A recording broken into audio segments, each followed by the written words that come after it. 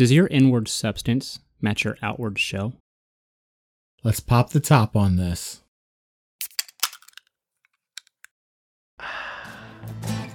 Cue the music. There's a war going down, put your shield and your armor on. There's a war going down, put your shield and your armor on. Pick up your sword, gather your strength from the only one. Pick up your sword, gather your strength from the Holy One. What's up, guys and gals? I'm Carl. And I'm Chris. And you're listening to another episode of that Philly Faith podcast, where we talk the walk and walk it too. Let's waste zero time, Chris. Zero time, right into it. Yes. All right. How do you get a blind man to see? How? Generally by boat. That's dirty. That's a good one. I like it. I love it. And again, all of these are stolen from different various sources. So if you happen across it anywhere, it's not original. Right. So yeah. there you go. We're not that as creative. as most dad jokes are, they're not original. Yeah, I'd love to take credit and say that we're just brilliant. We write these jokes on a weekly basis. No. But we don't. No. Maybe we should just lie. No, that wouldn't be Christian-like. We shouldn't lie about it. No, yeah, full transparency. Now maybe I'll maybe let you go on thinking they're me for a little bit, but eventually, yeah, I'll correct you on that. Before we dig into whatever you have for us, what did you think about that social media flood we got hit with? Oh Out of man, nowhere. I was going to ask you. I actually got hit with some more this morning. Did you? Yeah. It's bizarre because I don't know of anybody else that's connected with me. Right? Even Steph or anybody like that. And it was weird, man, because I was praying. Mm-hmm. Right.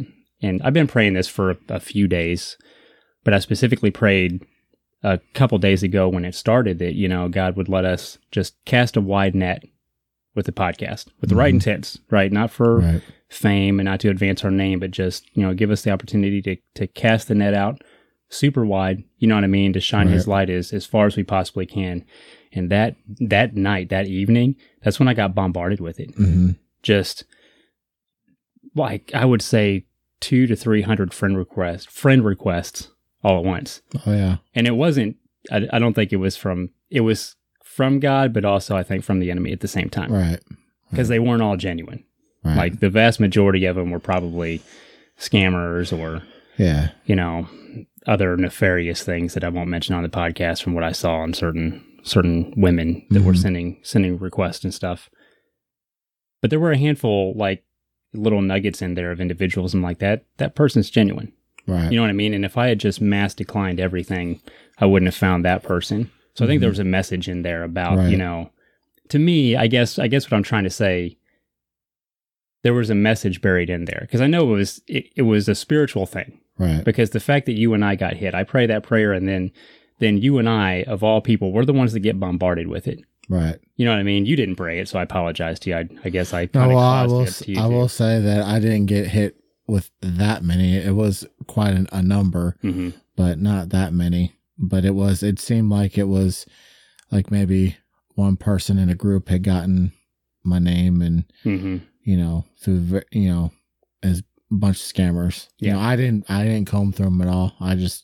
I mass declined them simply for the fact that I probably live a little bit more socially on my page than you do yours. Right. So yours is more of a private, personal page. I treat mine like a ministry, so I didn't have as big of an issue of accepting them and combing through it later.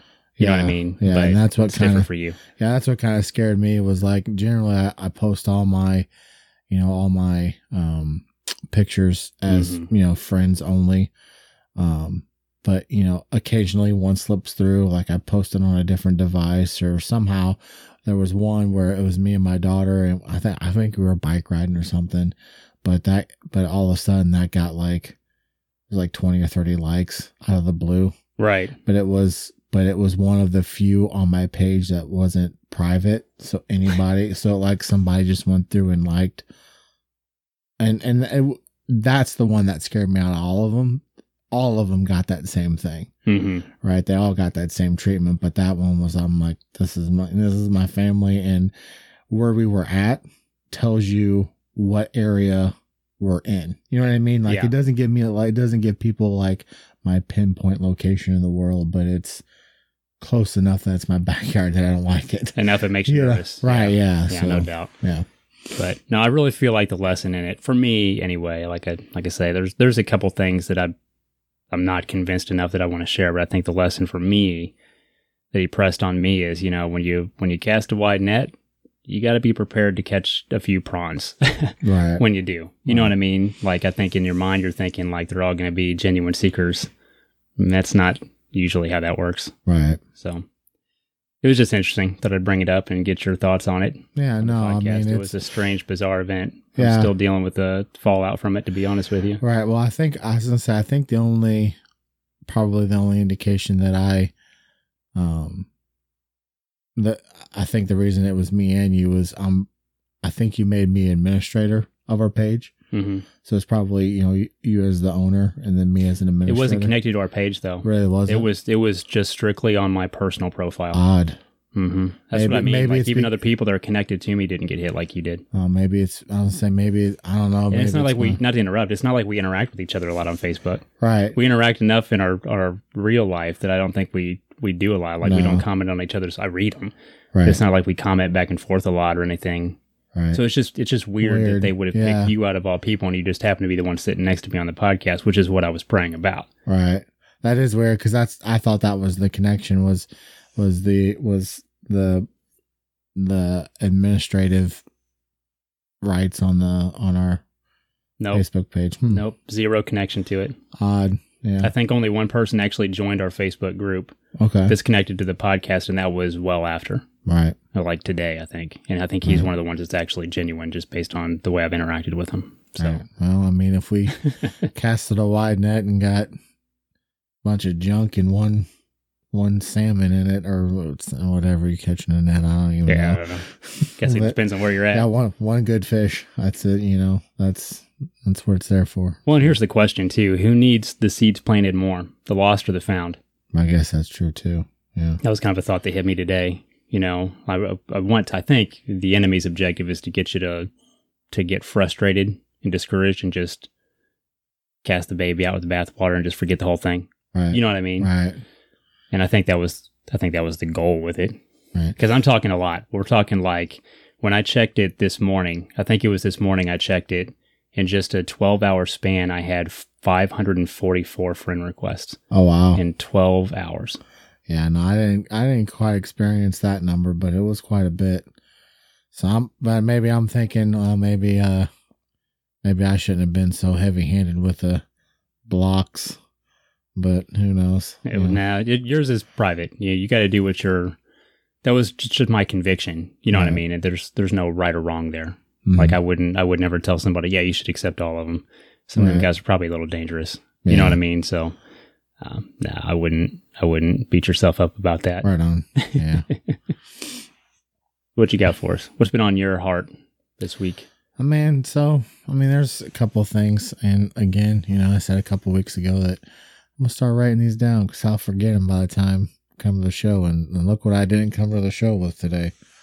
I'm going to buy you like Any a kind of really, a notebook. no, I'm going to buy you like a really nice one. Don't Like a do really it. nice, Don't do expensive that. notebook. I'll lose And it. you'll feel obligated to. I'll lose it before we leave this building, man. Well, maybe not. Maybe if it's a gift, maybe I'll keep, because the ones Well, that there you go. the ones that I normally keep are like, you know, and I probably shouldn't be admitting this, but so we have, you know, a supply closet at work, Mhm. and I've done this where I'll start a notebook and I'll get like 2 or 3 pages into it, and then I'll take it home Mhm. because you know I have a mix of work from home, and for those who don't know, I have a mix of work from home now and work at work, and then I feel like, oh man, I forgot my notebook at home, so I'll go grab another one. Yeah. I'll write 2 or 3 pages in it, and then I'll, you know, forget it at work, and then I won't be able to find my one at home. Yeah. So, in so facto, I'll have like 5 notebooks in my book bag at one time. So I just I'll tear like the first 3 or 4 pages out of it, and then go put it back in the supply closet like nobody's used it. You know? I'm bad about that with my personal notebooks. Like I'll buy one for a specific purpose, and then like it'll be long enough I'll forget. I'll maybe use like 4 or 5 pages in it, forget what I even had that one for, then buy another one. Before you know it, I got like a whole stack of notebooks my notes are so scattershot that I might as well not have them at all because I don't even know what the notes were about by the time I actually, round back around to them. Right on, yeah.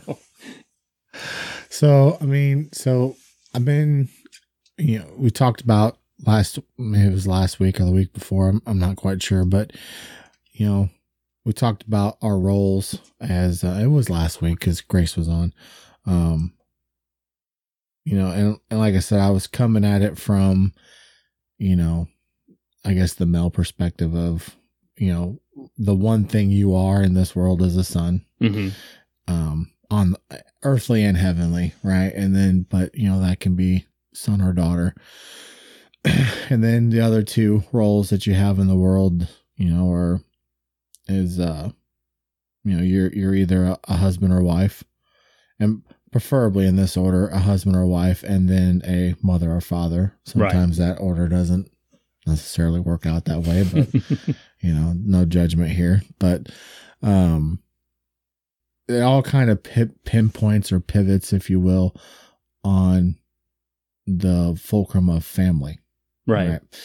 And I watched a very interesting sermon, and it was just by I fell upon it randomly, as we do most things that we find it randomly.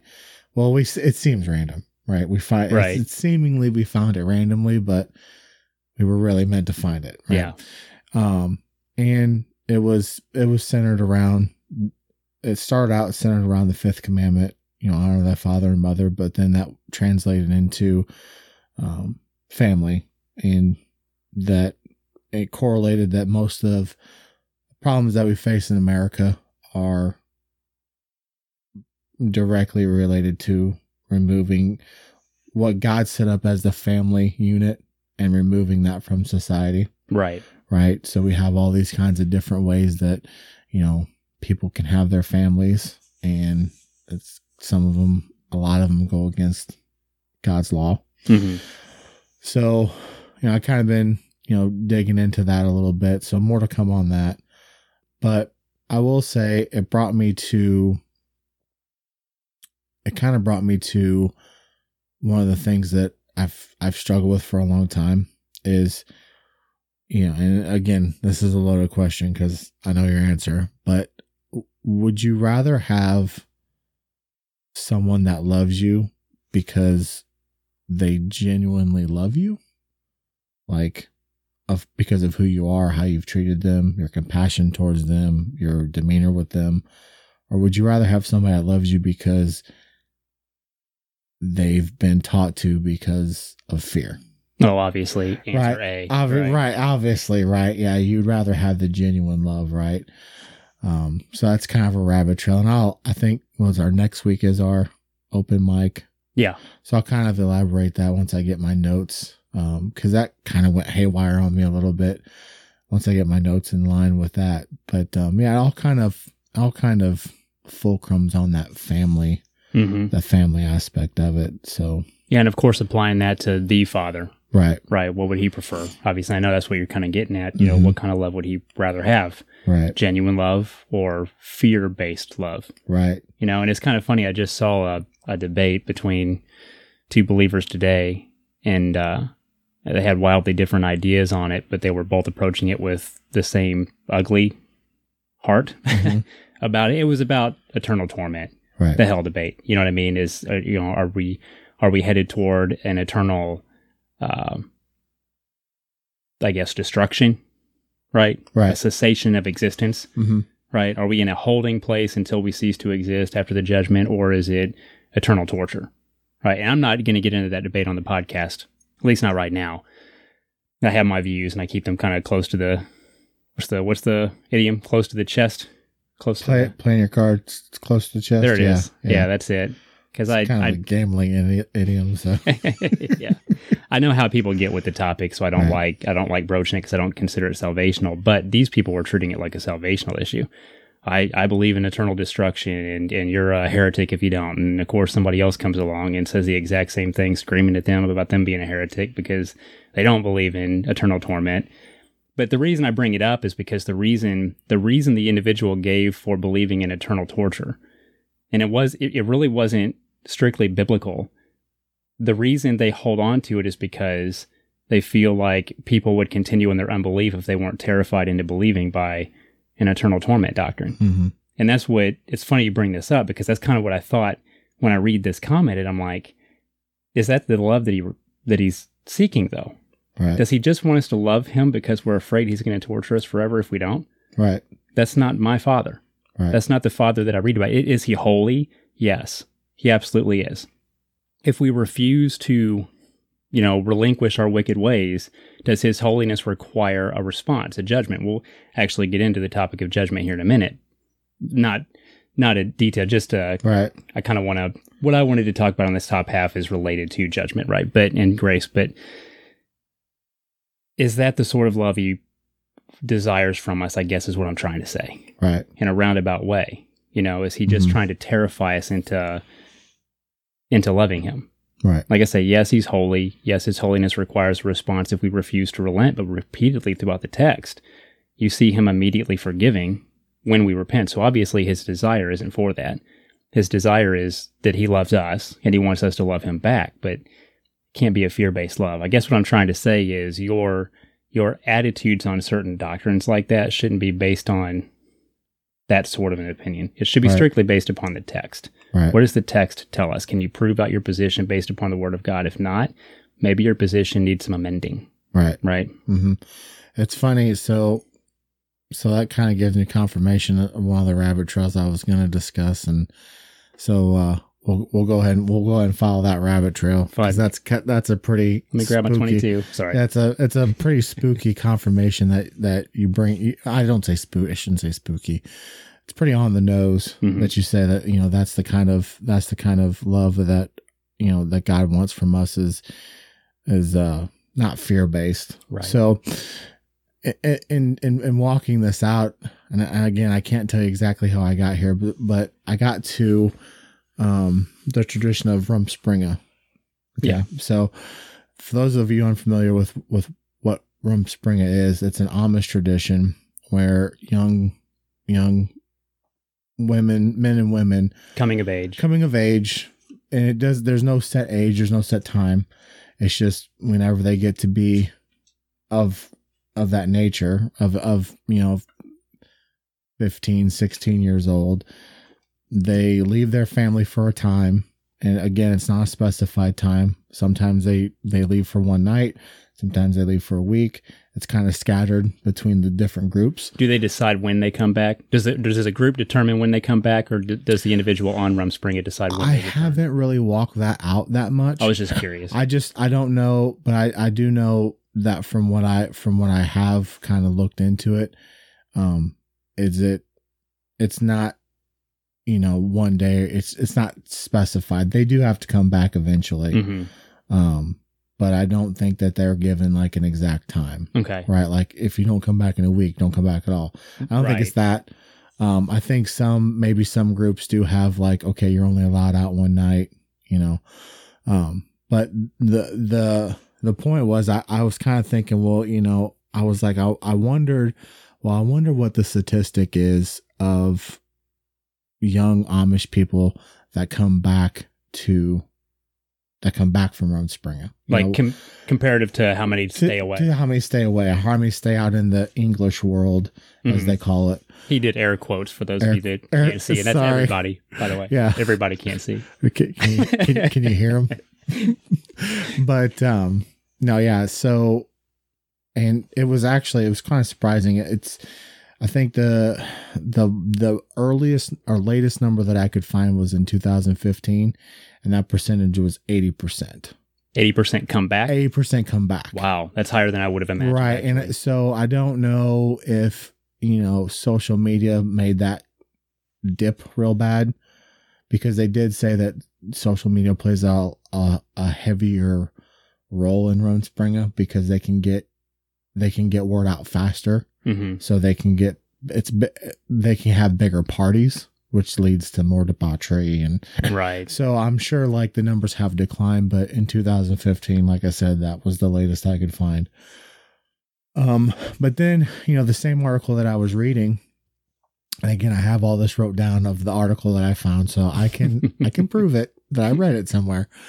you know, the Amish hierarchy was concerned that those, and they didn't give this statistic, but those teens that were coming back for the wrong reasons.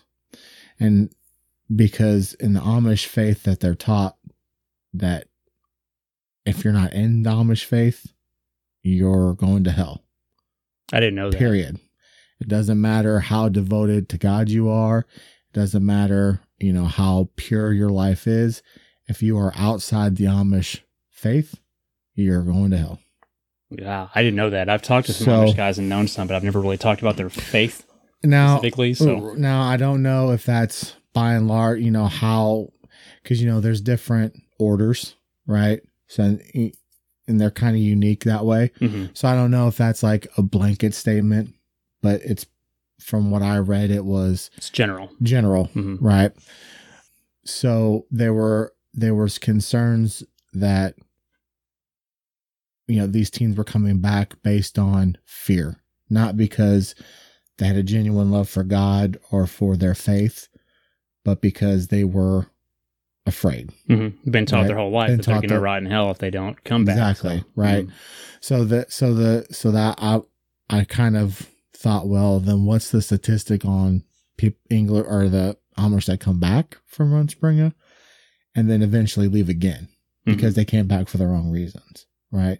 So that kind of led, you know, that leads to the trail of, you know, do we teach our kids?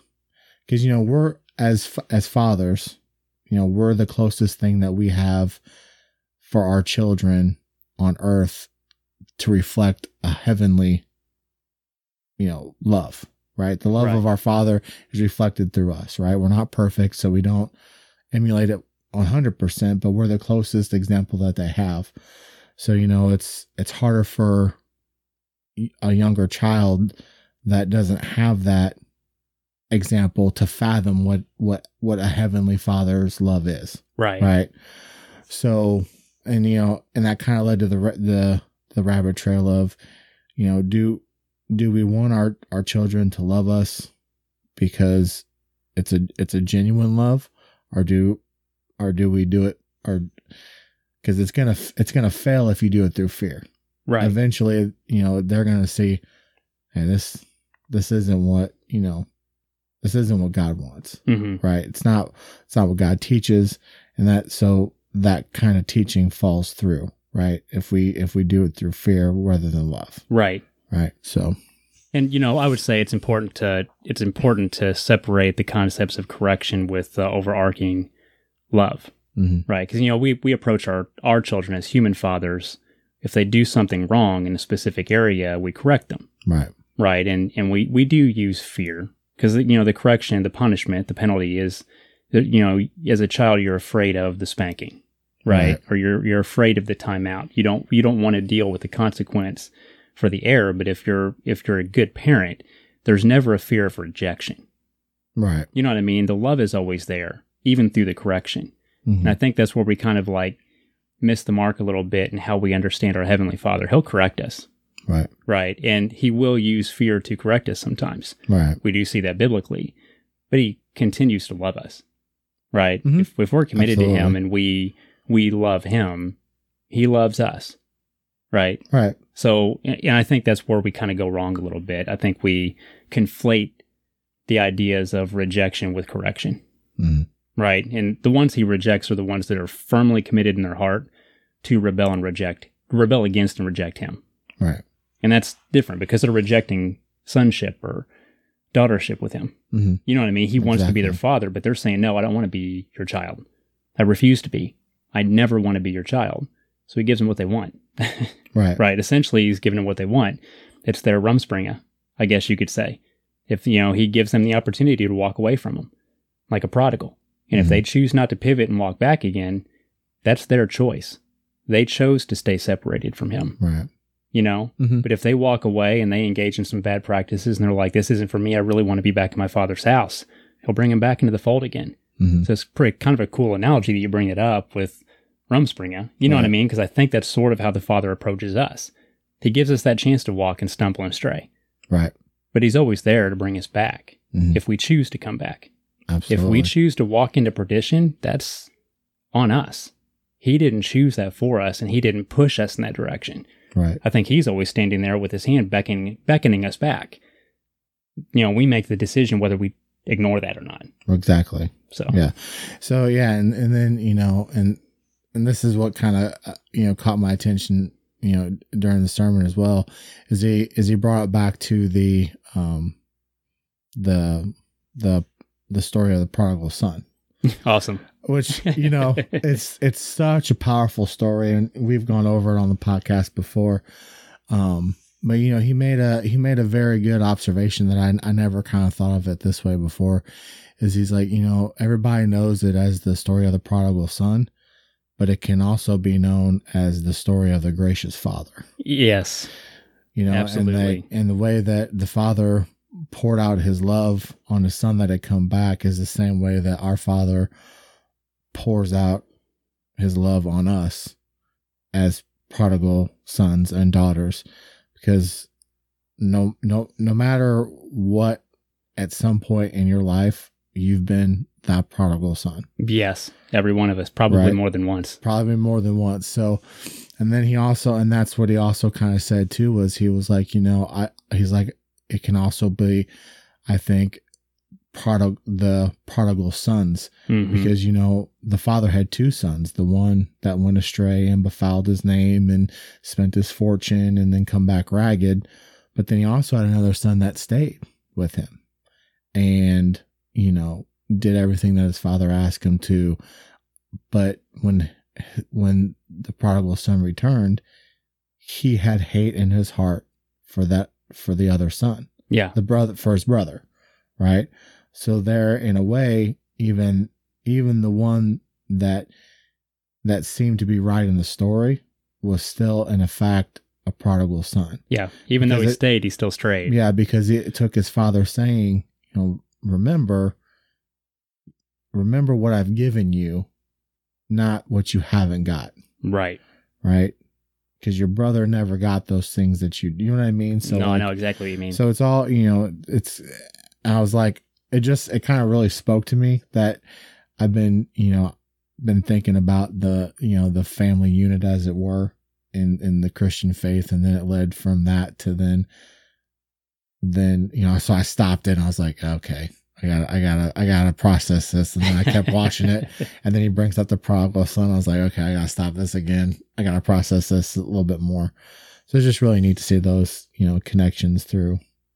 Yeah. I think we should go through the prodigal son again, because I think when we did that was an old Restoration Roundtable episode that's not available anymore, and it probably won't get re-uploaded.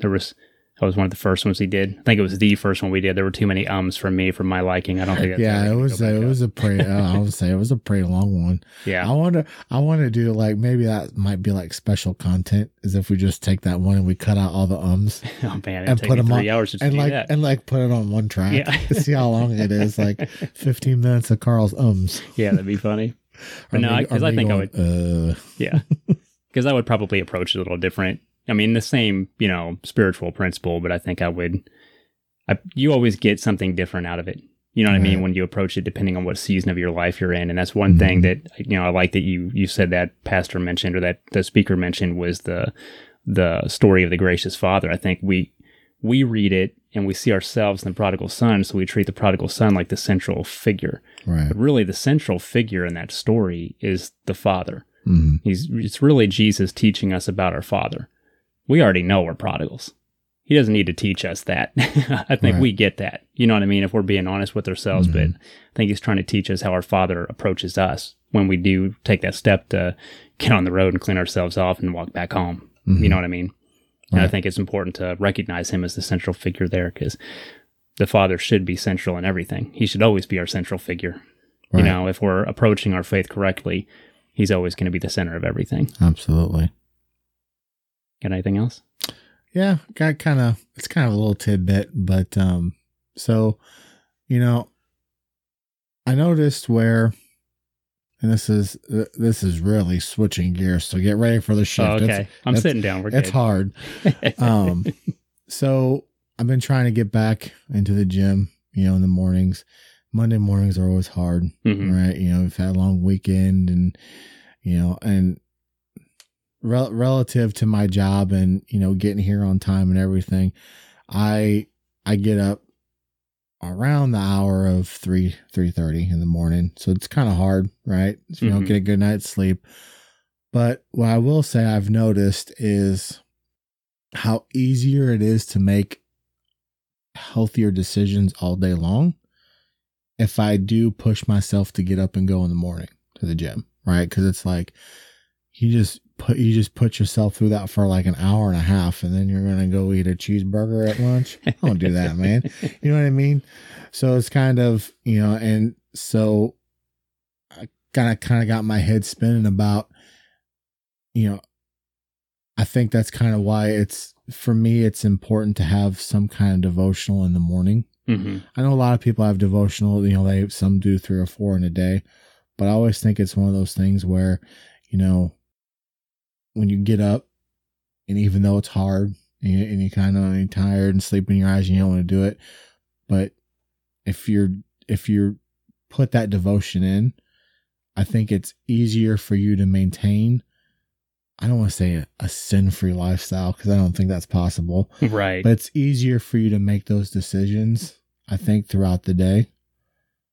So keep you mindful of your course. Exactly. Yeah. Right. I do that. So I don't know, just a little tidbit. Yeah. Kind of working on that one, so. I'm one of the ones that spreads it out a little. There's one that I'll read in the morning to kind of like, set my course, right, like we just talked about. And there's others that I'll read later because I think it gives him an opportunity to speak and give confirmation. Confirmations to it quite a lot. And it helps me to know, I guess it's my fleece. You know what I mean? One of the fleeces that I throw out to him, if you're telling me this, if this is what you're pressing on me, give me some confirmation, and usually I get it. So, and that's just one of the opportunities that he takes to do that for me. As it's not a one size fits all thing. That's just what I do. Right. So, I mean, it's kind of one of those. It's the adage of, I can't remember the speaker's name, but it's a pretty popular. It's a commencement speech from a Navy officer to his former, I think it's his former college. But one of the principles that, he goes through this whole big long list, but one of them is, the first thing that the military does, or he did in the military or in Navy SEAL training, was make a bed. First thing you do when you get out of bed is you make your bed. And that kind of sets the course, for your whole day, right? Yeah. And at the end of the day, if you can't point to anything that you got accomplished in that day, at least you got that accomplished. Yeah. Right. So, and that's what I kind of carry forward is, even if I didn't have the best day as far as, my walk with God, at least I can say I spent this time with you. Right. Like it's kind of like my way of taking like putting him first. Right. And in that moment, even if it's just 5 minutes, at least during that time of the day, you were the focus. Yeah. You were aligned correctly there. Exactly. Yeah. That's all I got, man. What grinds your gears this week? Well, he's had a lot on me the past few days, and I don't know what I'm really ready to talk about yet, to be honest, because there's a lot of it that I'm still kind of processing. But one thing that's been on me that I thought it'd be kind of cool to talk about, see what if you have any input on, is those occasions when Jesus steps in our path and gets in our way. That makes sense? Has that ever happened to you? What does that mean to you when I say, Jesus gets in our way sometimes? What does that mean to you? I mean, I think some people can I don't know. I guess there could be a negative inclination. I'm going to get the music. A negative inclination to it. I mean, I came up with that word pretty quick. Maybe I won't get the music for that one. No, you won't. That's not enough time. But, so, I mean, you could view it as, if Jesus is standing in your way of something that you want to do, that could be like, any other person or any other obstacle that's in your way of something that you want to do. That could be, and you could be upset about that, but also at the same time, there could be a very good reason that he is in your way. Oh, I would say 100% of the time, there's a good reason he gets in your way. Right. It's kind of like, what I talked about last week. We're so quick to turn around and be mad that he pushed us down that we don't even see the truck that he pushed us out of the way of. Right. And I mean, it can be, it's what is he standing in between, what is he putting himself in between you and him? Right. Right. I think what I had in mind, like I said, I just wanted to get your input on when I say that just vaguely, where does your mind go? Because there's no real wrong answer. I can't. Right? Okay. So, and let me say this before you go. For some reason in my mind, I get like this image of like Jesus literally standing in front of you with one arm out and like a hand going, like gesturing you, like pointing the other way, go this way, detour this, kind of like a traffic, or oh man, I hit my mic. Sorry about that. But kind of like a police officer, like directing traffic. Yeah. Like, no, like you don't want to, you don't want to go this way. Believe me, it's not good. Well, and that's exactly what I had in my mind when I was like meditating on it, when he pressed it on me, is, when you're going a direction and it's not good, even when you think it might be okay. Right. And he interrupts you, right? He interrupts your day, gets in your way, and stops you in your course to set you on a better path, right? That's really what he did for me, for sure. Like I thought I was headed in an okay direction. I've kind of talked about this before in the podcast, but man, he got in my way real hard, right? and real uncomfortably. So I'm glad he did. Well, I was going to ask you. That was when my next question was: has he ever gotten into your path to the point of it's uncomfortable? Because yes. I mean, speaking from a personal aspect, I can point to a couple of times where I've had a friend that I've had to get in their way physically and be like, hey, this isn't good. This isn't, and it was uncomfortable, and it was, it was harsh, but that was what needed to be done. Yeah. He had to let me hit rock bottom. Right. To a point where I had no one else to cry to in genuineness but him, right? And that's when he really pressed me, and I guess refashioned me would be the right way to put it. Mike has said recently, and I really liked it, that sometimes if you're a cracked pot, the potter has to clay pot. So right. we have in mind here. Sometimes if you're a cracked pot, the potter has to break you down into pieces, melt you down, and reform you again. And that's gonna hurt, And that's what he did for me. I know I'm kind of mixing analogies, getting in the way of the road, breaking pots. Same stuff. No, it's so weird that you mentioned that, because that actually was another rabbit trail that I followed. Yeah, is we always talk about like the smelting analogy, yes, and the forging analogy. But one analogy that I always liked from and I can probably trace it directly back to my dad really liking the song He Doesn't Throw the Clay Away. Yes. I'm not sure if that's the name of the song, but that's the sense of it, that he remolds you over and over and over again. And I got something for the end of it, for the end of the podcast, for my wrap up, based on that. For the whole end, not just this segment. Not just the whole segment. For my final thought. So I'm going to come back to that, and that's kind of another confirmation that you would bring that up randomly. That's awesome. Thank Micah. Because I was thinking that last week of, we always, it's forging is such a hard and hot and sweaty and brutal and bang, bang, bang, bang process. And that can be good in its own time, but I think there's also times where he knows that we might not need such hard, remolding. Whereas if you look at that, where it's, I always think of like putting the clay back into a pile and mixing it and putting it back onto a spinning table and gently pulling you back into a form jar, right? That's so much more like finesse that goes into that. then it's just hammer and bang, bang. You know what I mean? Even though it hurts in the beginning, because you have to be broken down, right? You have to be broken down and melted back down again so he can form you back up. But he's forming you into something better than you were before if you submit to it. Right. And I do think, I love the analogy too. And I really think that the broken pot being refashioned analogy is probably better for believers that have stumbled or strayed. I think maybe the refining metal analogy is a better analogy for those that are outside of the faith coming in and have to be, melted down and have all those impurities taken out. Right. And like I said, I'm not saying that's necessarily what I'm saying is that distinction is biblical, because you see him use those analogies interchangeably, for straying believers and non-believers both. But I don't know, for believers, I love the broken pot analogy. Right. I really do. When you come to him broken, if you surrender to it, it's going to hurt. Right. Sometimes to heal you, he has to hurt you. Sometimes if you come with a broken bone that's, it's started to set, you have to re-break it. Right. Right. And I think that's how we come to him sometimes. We go on our own way and we injure ourselves through the things that we've done, but we didn't come to him right away. So our bones started to set, but they didn't set right. Right. So when we come back to him, I think sometimes he has to re-break us to set us straight again. And I think that's sort of the analogy we give this broken pot. Biblically speaking, I think what I had in mind with the Jesus getting in the way, there's a couple of examples we could look at.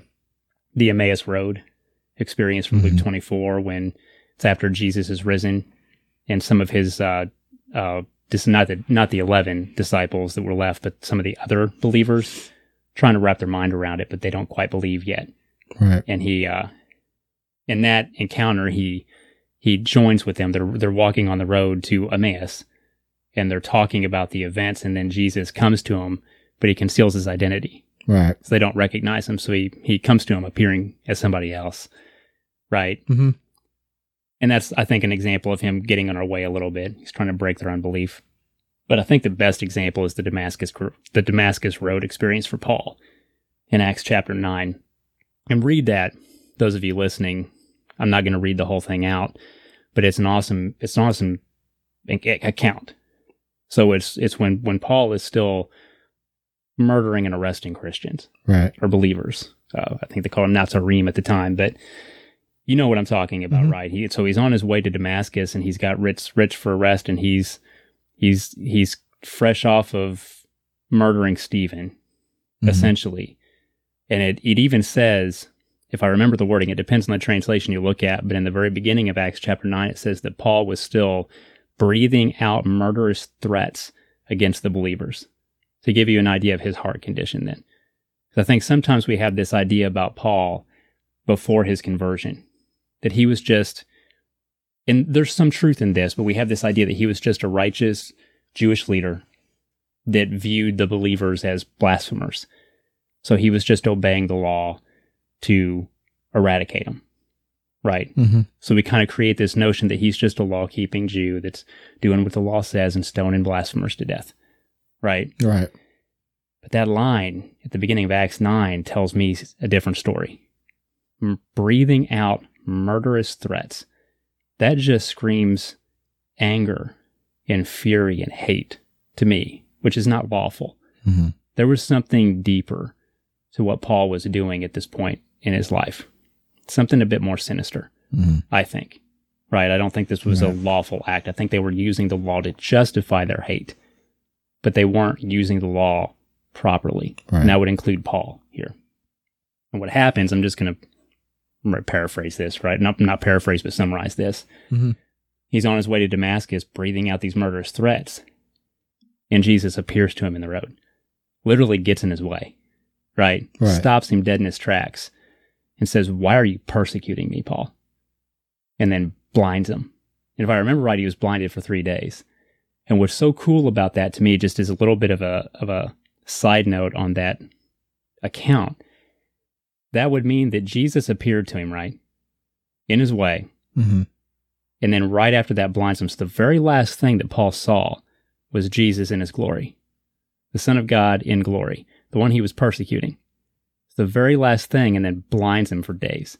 Which means that image was burned in Paul's retina, and it was the last thing he saw. So I imagine for days, that's the only thing in his mind's eye he could see. Right. I think he was teaching Paul how to stop walking by sight and to walk by faith. He was teaching Paul in a very uncomfortable way what it means to keep our eyes fixed on Jesus and only him. Right? Right. And it completely changed Paul's course. So like what you were talking about Jesus, like literally standing in front of you, holding his hand out and pointing another direction. I think that's pretty close to what he did with Paul here.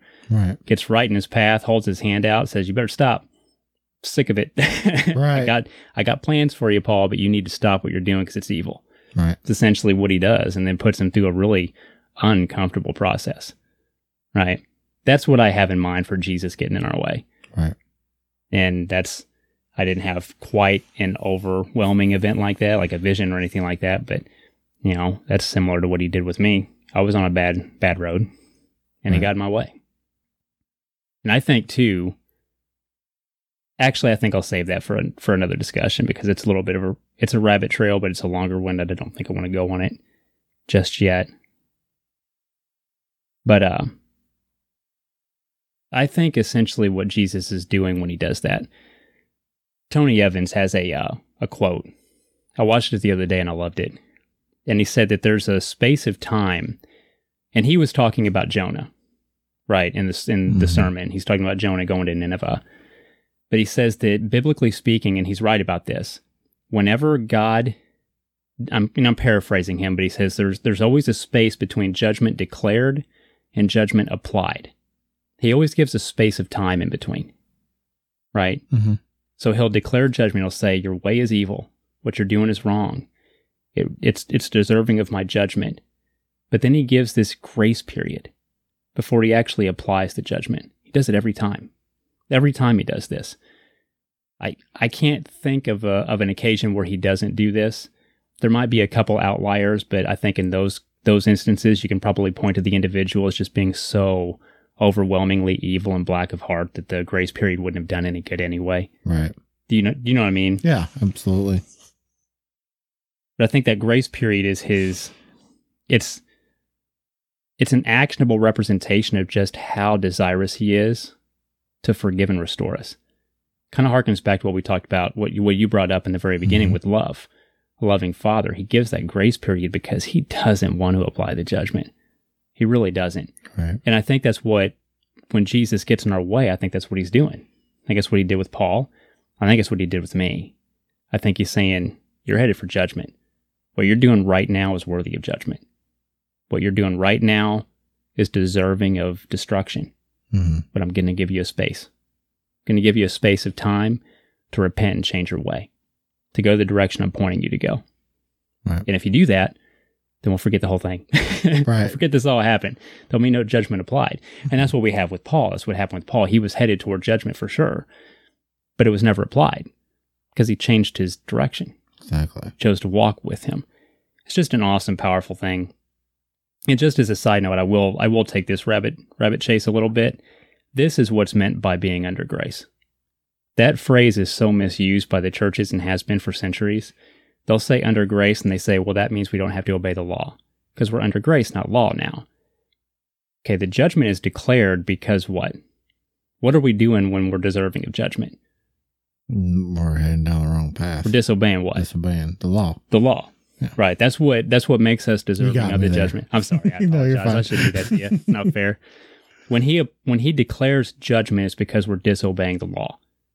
The grace period between that and judgment being applied is to get us to turn back to what? To obeying the law. Right? You see how nonsensical that is then to say that being under grace means we're no longer under law so we can disobey it? Essentially what we're saying there is the judgment we deserve is because we disobey the law, but because we're in this period of grace, we get to disobey the law. Yeah. Well, that doesn't make any sense because it's disobeying the law that put us on the course toward judgment to begin with. Exactly. That leads us in the direction of a God that just is kind of nonsensical. When you say things like that to a non-believer, they see through it. They see through how irrational that is. And they recognize how nonsensical that is, and they reject it based upon the premise of it being nonsense. Right. Because it is. Right. And it's not to interrupt, but it's No, go ahead. you can't verify it scripturally. Throughout the text, he always declares judgment because we're disobeying, but it's when we repent from our disobedience that he X's out the application of judgment.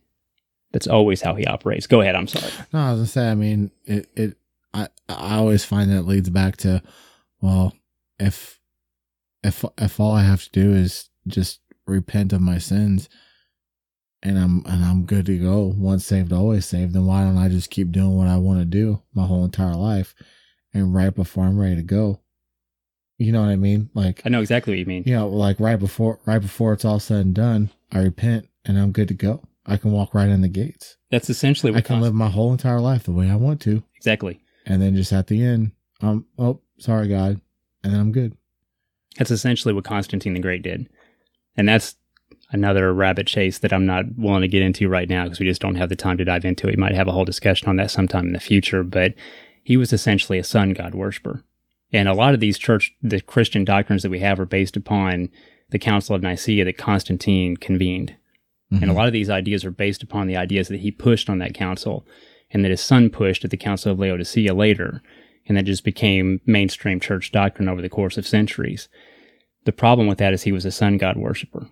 And he was pushing ideas onto the church that made him comfortable in his form of worship. Right. But he was famous for not wanting to be baptized until he was closer to his death, like closer to his deathbed experience, because he wanted to make sure that he could sin as much as he wanted to leading up to it, mm-hmm. and then be baptized so it would all be washed away, and then he'd be good. So he could live however he wanted, then get baptized at the last minute, like an 11th hour baptism, right, to just cover all the sin. Well, what kind of heart condition does that demonstrate? Exactly. Right. You're not going to go to hell because you sin and stumble after your baptism. But if your heartfelt desire is to sin as much as you possibly can to get away with as much as you want, or to get away with as much as you can against God's will, and then say, I'm sorry, right before you die, if there's no genuine repentance of that heart condition's probably going to lead you to destruction. Exactly. That's not good. And it's definitely not good to draw our doctrine from somebody like that. Exactly. Right. But I want to read where that reference of under grace comes from real quick, just to kind of make my point. And it comes from Romans chapter 6, and it's verses 14 and 15.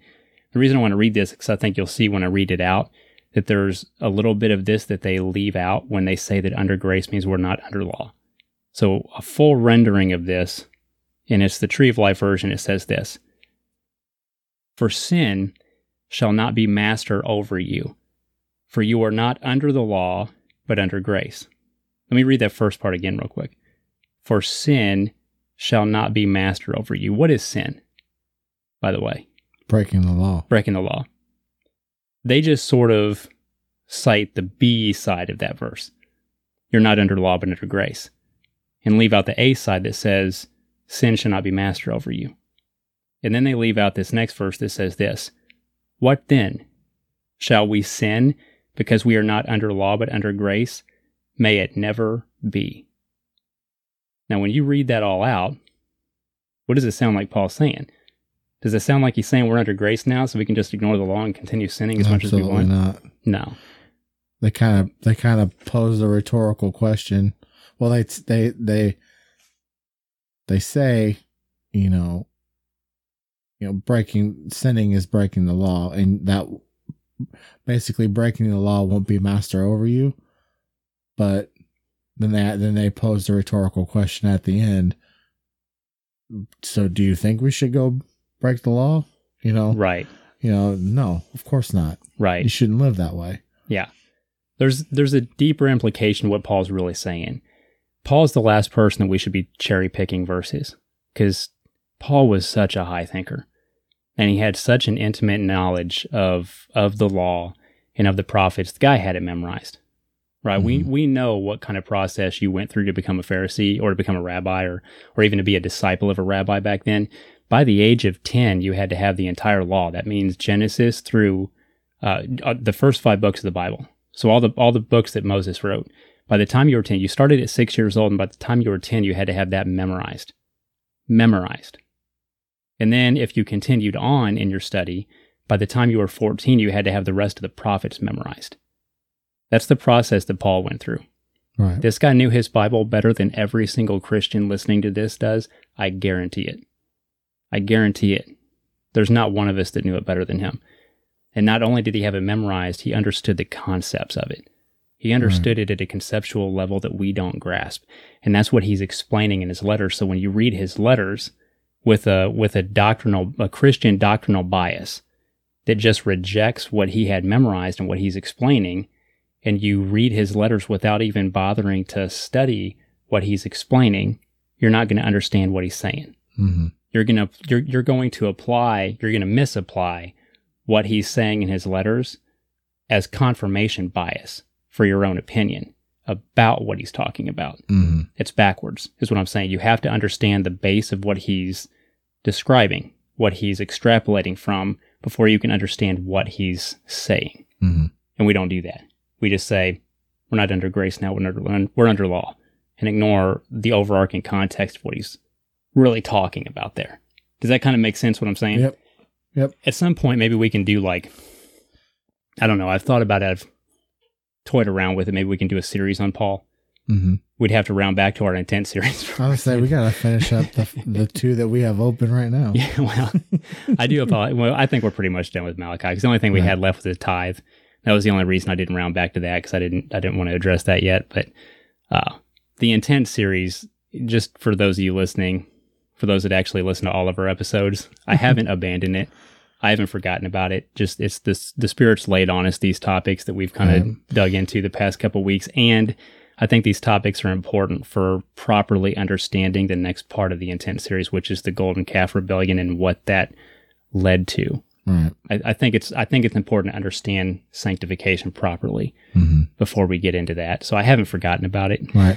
Well, that, like you said, there's been we missed a couple of weeks due to unforeseen circumstances, and then that leads us to some of these other more exploratory episodes. So yeah. And I don't know how many more series I'm going to do, because I think I don't know. I like to give the Spirit room to move. Right. And I think sometimes when you lock yourself down to a multi-week series, it doesn't give him room to move, but I promise you he's going to force you to move anyway, and then you just have to midway abandon the series, and then people get irritated with you. So just to avoid that in the future, maybe we won't again. Right on. But a series on Paul would be fun. Not a hard and fast, we have to do it every single week type of series, but maybe go through some of the most misunderstood references from Paul, I think would be important to do, from Galatians especially, and some of these throwaway verses like from Romans that people just cherry pick out. What does it really mean that the law was nailed to the cross? By the way, spoiler alert, the word law in Greek doesn't appear in that verse. So I think some of those would be kind of fun, but I think it's important. But right now, I think what we're doing with these episodes is equally as important. Absolutely. So if you don't have anything, I just want to close out this first segment with this next reference. And I think it applies to what I'm talking about, God getting in our way. So, and I turned straight to it the other day, and it really hit like a brick. It really did, because I turned in Steph's Bible, and she had something written in the margin that really hit me hard. And it was while I was kind of pondering this, when he gets in your way concept, right? Mm-hmm. And it's Ezekiel chapter 16. And it's the famous Israel as a harlot chapter, where God really chastises the nation state of Israel as a people group for their sin. And he uses the analogy of an adulterous wife. And it's a really long chapter.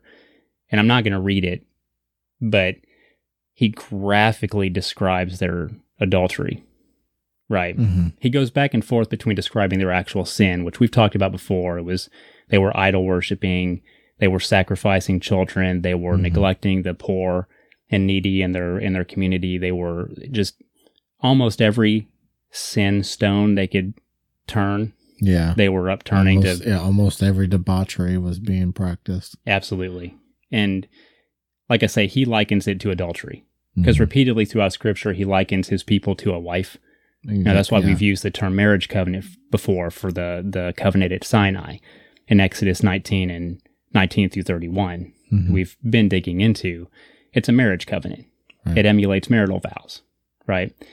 And when we stray, he describes us as committing adultery. Well, he describes this adultery, and then he even goes so far as to say that she's behaved like a harlot, like a prostitute. Right. But then he takes it one step further and says, but you're even worse than a prostitute because you don't even take money. In fact, you pay your lovers to abuse you. That's what he accuses Israel of doing, right? Like I say, it's a really long chapter and he goes on and on, right? He's really mad. And he says he's bringing judgment down. He declares the judgment. And to a degree, the judgment was applied because by Ezekiel's time, Ezekiel was in the captivity, right? He was in Babylon when he started seeing his visions. So the judgment had been applied to a degree, but there was a greater judgment that was promised if they didn't repent. The captivity was more of a correction. Right. It was a corrective measure, right? There was a greater judgment coming if they didn't return. And this was kind of their grace period. Yes, that grace period. It's like he gets in their way. The captivity was him getting in their way and stopping them, right? Right. He took their nation away, put him in a captivity, held his hand out in front of him, said, you need to stop. I'm going to take your nation away because you having a nation is giving you too much freedom to sin.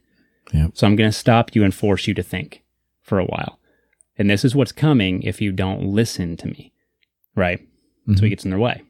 And he gives them this grace period. And this is what really hit me at the very end of the chapter. In verse 42, it says this, after he describes all this, all his fury and anger at him, he says, so I will calm my fury against you. This is after it's done. And my jealousy will turn away from you. Then I will be quiet and angry no longer. I'm sorry, that's the middle part. I read my notes wrong. Ugh. So in the middle part of the judgment, then he hits that. He hits him with this. It's in verse 63 that I actually wanted to read. Let me see if I can make a cut on that. I'm just going to repeat that. Right. And hopefully I can cut that. I mean, I don't know if maybe if you don't want to cut that, because that's important, right? That he has that. I'm gonna turn my anger aside. I got in your way. You're the editor. I'll be quiet so you can get your pause. No. I'll just leave this. You see, those of you listening, some of the behind the scenes stuff. We'll just leave this in because I think maybe I was supposed to read that part because I think that is kind of powerful. Because like I say, he goes through this whole description of them as an adulterous wife. But then in the middle of the chastisement, he does say that, I'll calm my fury against you. But then he starts chastising them again because he's still kind of mad. Right. It's almost like him coming back and, you know what? And another thing. Right. Yeah. I forgot about this. I forgot about this. Right? But then he didn't really forget. No, he didn't really forget. I shouldn't have said that. That was wrong. But then in the end of the chapter, let me read the end of the chapter because it's really powerful. For thus says Yahweh God, I will do to you just as you have done, since you despise the oath by breaking the covenant. It's that marital covenant he's talking about. Nevertheless, I will remember my covenant with you in the days of your youth. Moreover, I will establish an everlasting covenant with you. Then you will remember your ways and be ashamed when you receive your older and younger sisters. I will give them to you for daughters, yet not because of your covenant. So I will establish my covenant with you, and you will know that I am Yahweh. So you will remember, be ashamed, and never open your mouth again because of your disgrace, when I have forgiven you of all that you have done. That's how he ends it. This huge long chapter graphically describing their sin, and how evil they were, and how rebellious they were, and how unwilling they were to love him. And he ends it with, I will forgive all of your sin. All of it. After he got in their way, stopped them, made them think during that grace period and caused them to turn back again. Right. There's something so powerful about a God that forgiving. Because we don't deserve it. Man, we don't deserve it. No. But Steph wrote something, and it's simple, but it really hit. It hit home for me. And she wrote in the margin as a note to that final verse there. And she said, punishment in this life may well lead to peace with God in the future. Think about that. Punishment leads to peace. There's something deep about that. And I think there's something very true about that. Because I agree. I think that's what happened with me. If he hadn't gotten in my way and punished me a little bit, I worry to think where I would have ended up. Right. I know where I would have ended up. And it frightens me, right? It was the punishment that led to peace with him. We need to surrender to it, though. I guess that's how I want to end this segment is he wants to make peace with us. He wants to love us. He does love us. He wants to forgive us. But we have got to submit, acknowledge, confess our wrong, and surrender to the process. Yep. And that's where I'm going to leave it because that's what we're going to talk about in the next half. Okay. Is the process. If you don't have anything else? Nope, I'm good. All right. So that brings us to the close of the top half of this week's episode. We're going to take a short break as usual. While we do that, we'll be playing this week's featured song, and this time it is Peace of Mind by Mike Maranatha. Hope you enjoy it. Catch you on the other side.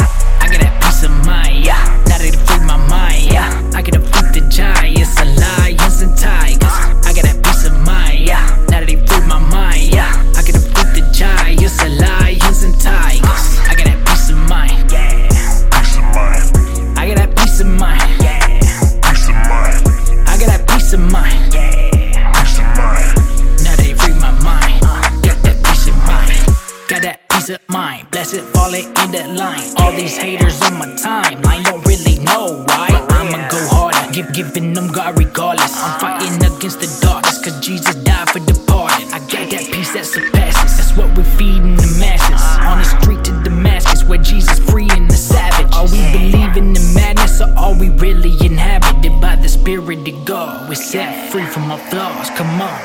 I got that peace of mind, yeah. Now that it freed my mind, yeah. I can defeat the giants, and lions and tigers. I got that peace of mind, yeah. Now that it freed my mind, yeah. I can defeat the giants, and lions and tigers. I got that peace of mind, yeah. Peace of mind. I got that peace of mind, yeah. Peace of mind. I got that peace of mind, yeah. Peace of mind. Now they free my mind, got that peace of mind. All I need is one piece, give me one chance, one shot. I'ma drive in the lane, ain't nobody hitting no blocks. I'ma run it up court, show y'all what I'm finna do. God bless this kid, they was calling me a fool. I remember no one ever listened when I tried to preach a lesson in the class. They was putting me back down, they told me I would always be the last. But the last will be first, I'm racing to the top. I ain't never gonna stop, I ain't never gonna stop. I remember, no one treat me like a winner. I was the heat in the winter, give me practice in the summer. Mama told me I'ma do it, they was told me I'll lose it. They was riding on a cruising, they was talking I'ma do it. I was winning, they was losing. God bless with the choosing, chose me just do it. Told me just do it. I got me a peace of mind, I gotta do it this time. I been here all this time, I was told to sign. I got that peace of mind, yeah. Now that it freed my mind, yeah. I can defeat the giants, and lions and tigers. I got that peace of mind, yeah. Now that it freed my mind, yeah. I can defeat the giants, and lions and tigers. I got that peace of mind, yeah. Peace of mind. I got that peace of mind, yeah. Peace of mind. I got that peace of mind, yeah. Peace of mind. Now that it freed my mind, got that peace of mind.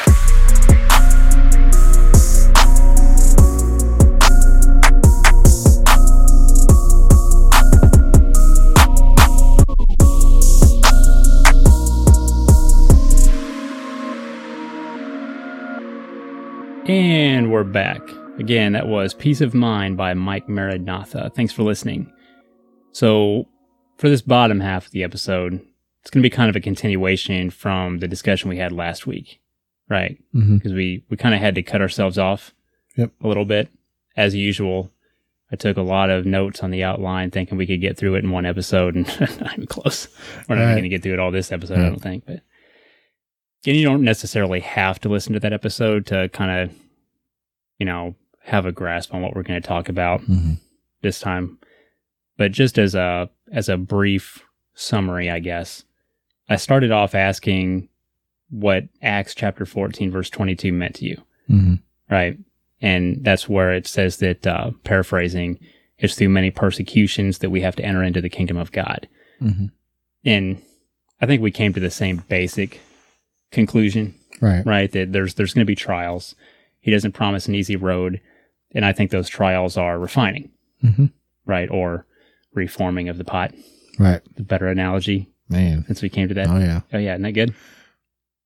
And I kind of think of, and I wanted to read this real quick just as an addendum to my position there and kind of what I mean. Because this verse it's given me a lot of comfort during those times of, I guess, correction.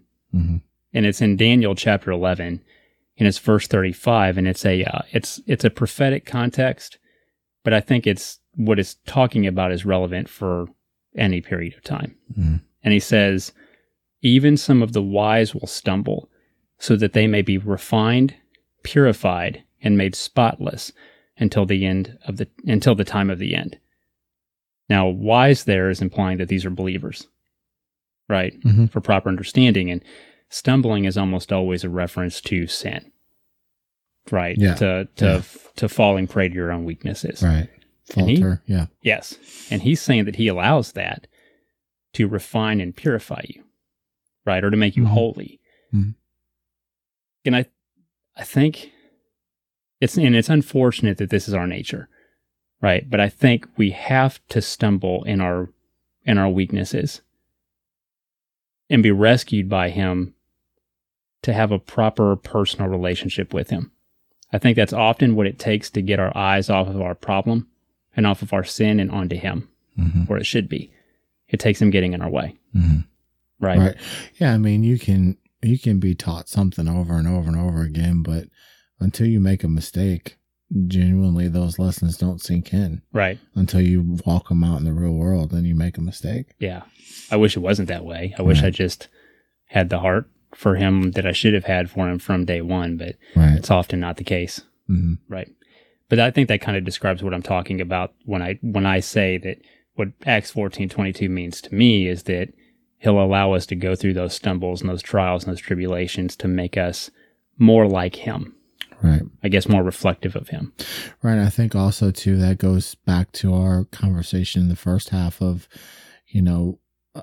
of us returning to him with pure love. Right. Like it's not fear driven that we come back to him in those situations. It's the fact that we've went through the refining and we want the love. Like we want the grace and we want the love. Absolutely. I also think it's important to note there too that,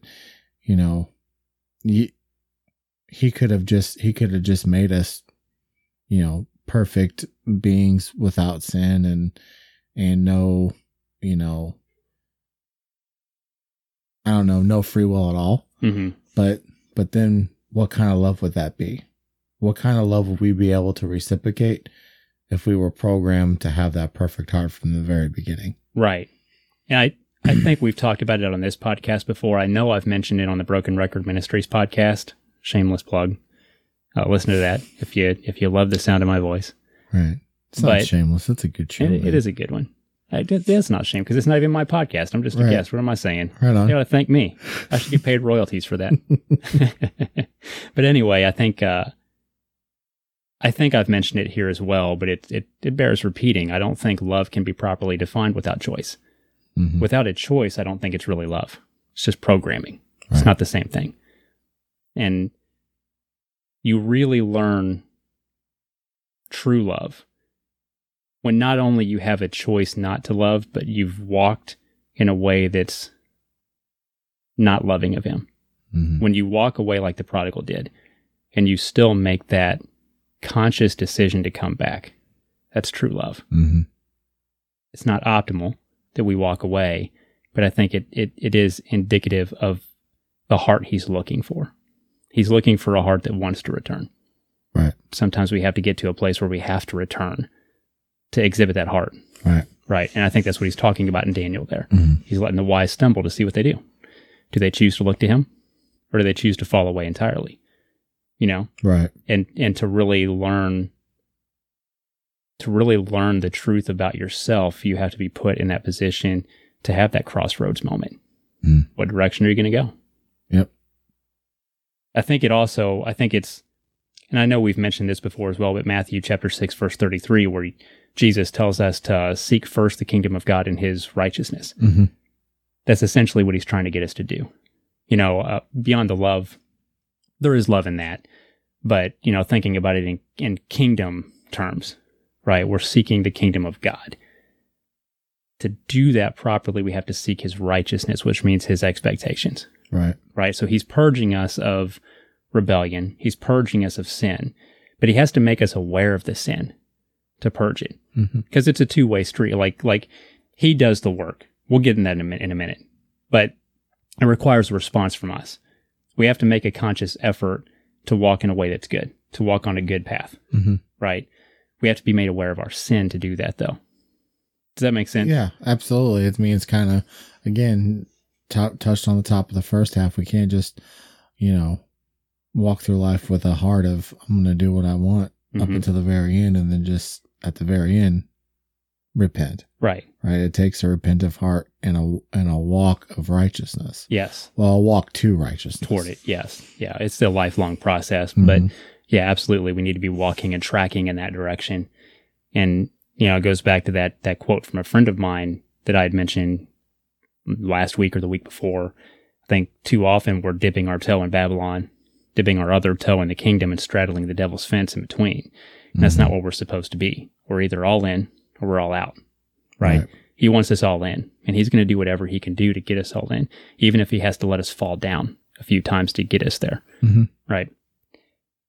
So obviously that led to a conversation last week on holiness, which is Kodesh in Hebrew. It means to be set apart. At an underlying level, that word really carries the connotation of being cut completely away from. So you're being cut completely away from the sinfulness of the world, the worldliness of the world, cut away from the enemy's ways, and totally set apart to God's ways. And that obviously led to our conversation on sanctification, which is a related term. I think it's Kadash in Hebrew. It's very, very similar to holy, and it literally just means to be made holy. So it's the process by which we're made holy. We talked about that last week. So that's just the foundational principles to understand going into this conversation, because I want to talk about that process of being made holy, right? Okay. So stated another way, holiness is the goal, sanctification is the process leading to it.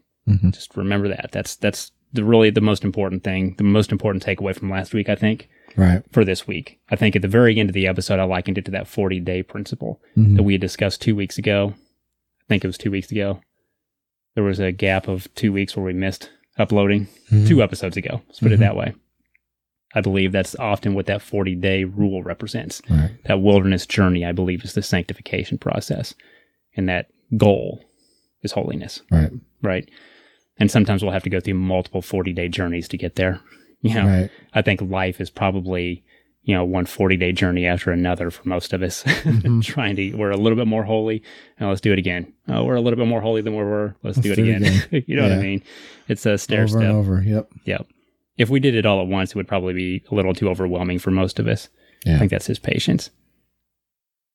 So actually, I think now what I'm going to do, because obviously the question we're going to ask now is, how do we attain that? How do we get to that process of sanctification? And how do we attain holiness? Last week, we had a bit of an off-air debate, mostly between you and my daughter, Grace. So I'm going to play a clip from that debate so those of you listening can kind of hear what I'm talking about. Okay. And then we'll be right back on the other side of it. So here it is. Dad, here's a question for you. Chicken nuggets or dino nuggets? It's the same thing. Chicken nuggets? You know they're not made out of like brontosauruses, right?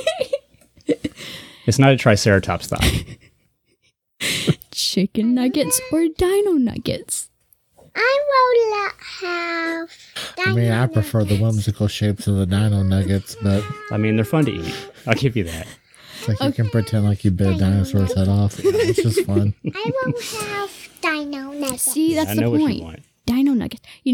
But if someone says chicken nuggets, they have to go like this. Okay, I have another question for you. Okay. Dino nuggets, dino nuggets. Because you can't have or, because people will choose or. But they have to say dino nuggets, dino nuggets. I don't understand your question. Daddy, can You. say it again? How do you own a podcast? That's my question. Well, I mean, How do just you? record it and put it out there. Right. It was pretty easy. You bought this thing. Yeah.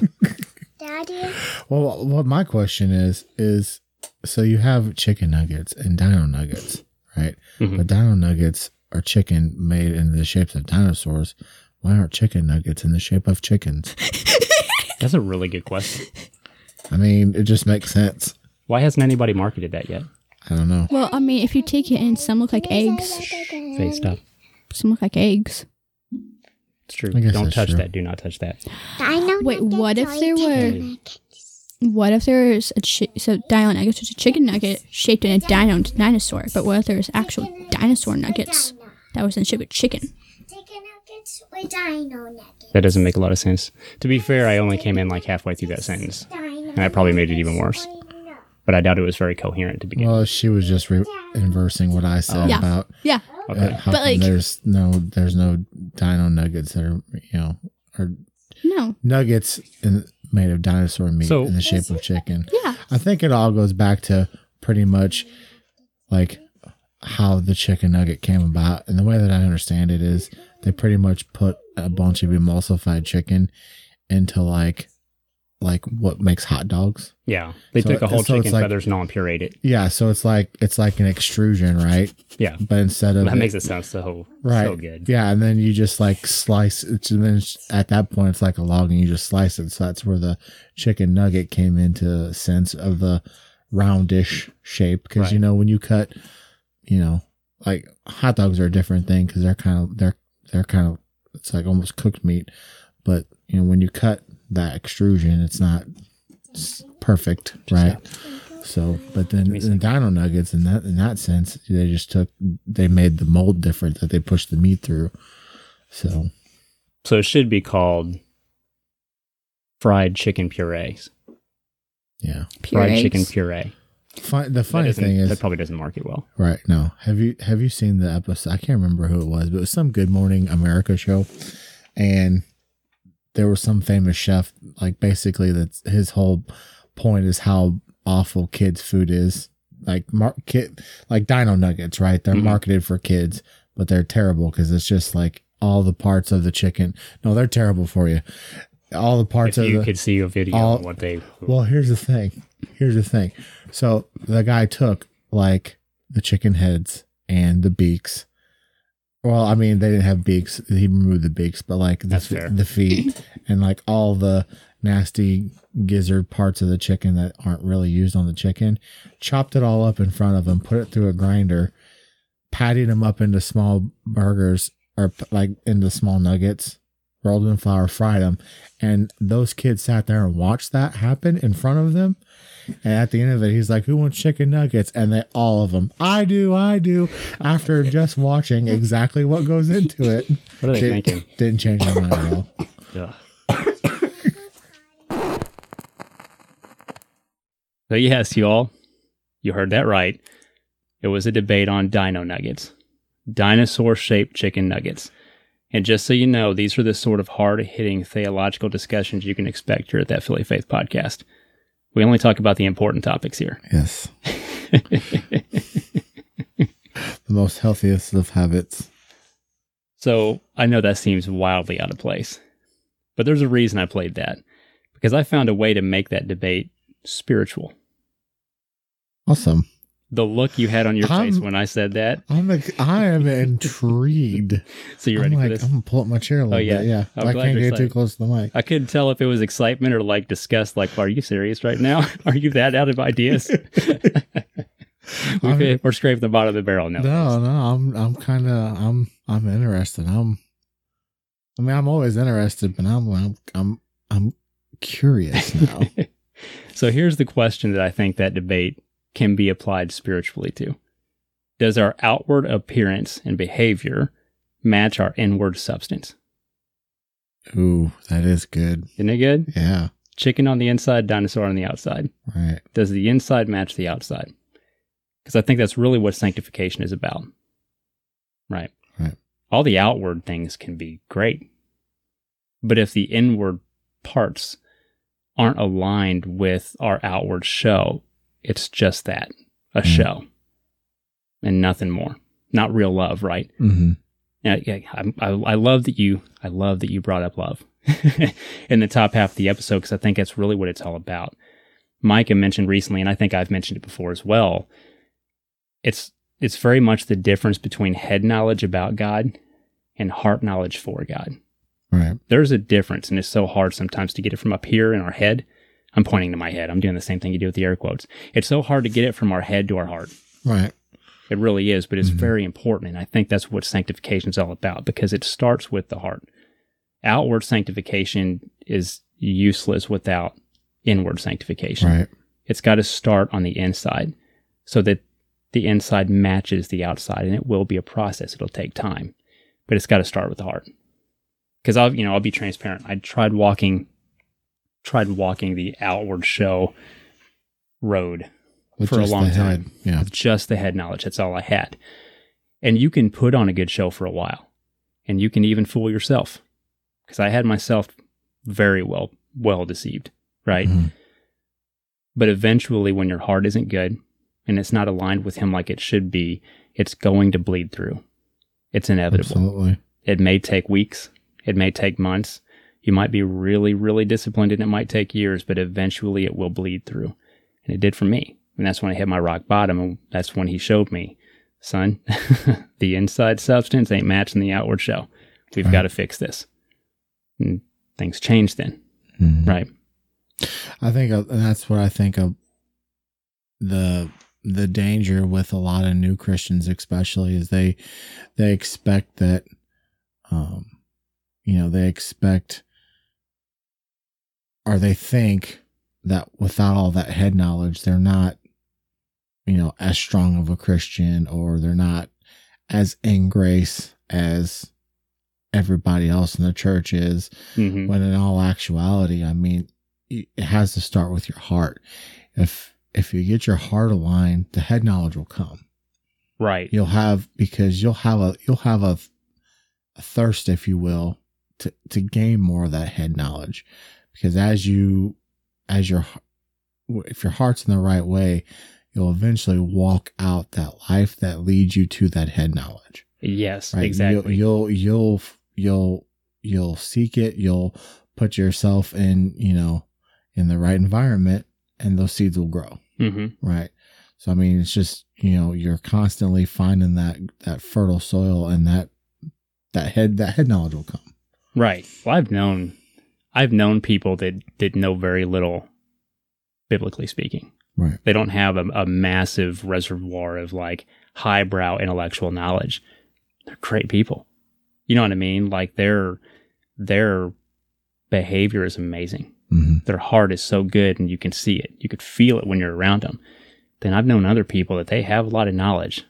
They can spout off Hebrew and Greek to you all day long and be 100% factually correct, but their behavior just downright sucks. Mm-hmm. They're a dino on the outside, some cheap chicken puree on the inside. And it doesn't take you long before you recognize that that's an issue. That heart knowledge has got to come first. Head knowledge is good, right? It can lead to some very good conversations. It can lead to some pretty powerful seeds planted. But the most powerful seed you're going to plant is showing people how much you genuinely, truly care, because you have the love of Christ in you. Right. And just having some knowledge and having some outward show doesn't prove the love of Christ. Right. The Pharisees had that to a degree. Mm-hmm. Right. Right. A lot of people throughout history have had that, and they weren't good. Right. It matters. Yeah, you can pour out all the knowledge onto somebody that you want to, but if you're not pouring out love, your message ain't going to get through. No. If you're truly trying to reach somebody and win them to the Lord, head knowledge isn't going to do it. It's having your heart in the right place and pouring out God's love onto that person. That's what wins people over. Yes, exactly. Or truly wins people over. So to that end of that topic, the difference between the outward the outward show and the inward substance, I think we're going to read the 3rd chapter of Philippians. I mentioned that earlier because I think this is where I think we can extrapolate that what Paul is describing. I guess what I'm trying to say, what I mentioned earlier about that under grace reference. And I'll have a point to this, but I think this is where we can kind of see what he's really getting at here with what does it mean to be under grace? And it's not being lawless. Just put it that way. Yeah. But I think we'll just read the whole chapter, though. Like, I could narrowly focus on a couple verses to make that point, but I think we'll just read the whole chapter because there's some good nuggets in here, and we can stop. I didn't even do that on purpose. Nuggets, man. If you hadn't given me that look, sorry, I was trying not to break, but I was like, good dino nuggets. I wish I could say that was intentional, but it wasn't. All right, it wasn't intentional. But there are some good nuggets in here, and we'll just read it through. Just stop me wherever you wanna discuss, and then we'll round back and close out this segment at the end and kind of drive that point home of how this applies to sanctification in my view. So starting at the top, verse 1. Finally, my brothers and sisters, rejoice in the Lord. To keep writing the same things to you is not troublesome for me, but for you it is a safeguard. Beware of the dogs. Beware of the evil workers. Beware of the mutilation. By mutilation, he's talking about the circumcision group. And I think it's important to understand, he's not preaching against circumcision per se. If that was the case, then he would have condemned, I think it was Timothy, to hell when he had him circumcised when they traveled to Jerusalem. I can't remember what chapter that is in the book of Acts, but that would be a wild contradiction here. This is a group, they were trying to get people back under the law in the sense that they were seeking their own salvation through their own efforts outwardly. Mm-hmm. Talking about what we're talking about here, the difference between outward show and inward substance. Right. They had it out of order. So I just want to clarify that before we move on here. So starting up again at verse 3, for it is we who are the circumcision, who worship by the Holy Spirit and glory in Messiah Yeshua, Jesus, and have not depended on the flesh, though I myself might have confidence in the flesh also. If anyone else thinks he might depend on the flesh, I far more. Circumcised the 8th day, of the nation of Israel, from the tribe of Benjamin, a Hebrew of Hebrews, in regard to the law, a Pharisee, as for zeal, persecuting Messiah's community, as for law righteousness, found blameless. I was going to pause there. He's explaining what I just explained. He's saying that if we could earn our own salvation, nobody would have earned it more effectively than me. Is what Paul is essentially saying there. If we could earn our own way to heaven, I've done it. He's not necessarily preaching against these acts of righteousness. He's saying that they're not enough. Right. Does that make sense? Yep. Nothing is enough. Mm-hmm. Right. One isn't enough without the other. Exactly. Right. We're all sinners. Right. And all it takes is one sin to separate us from God.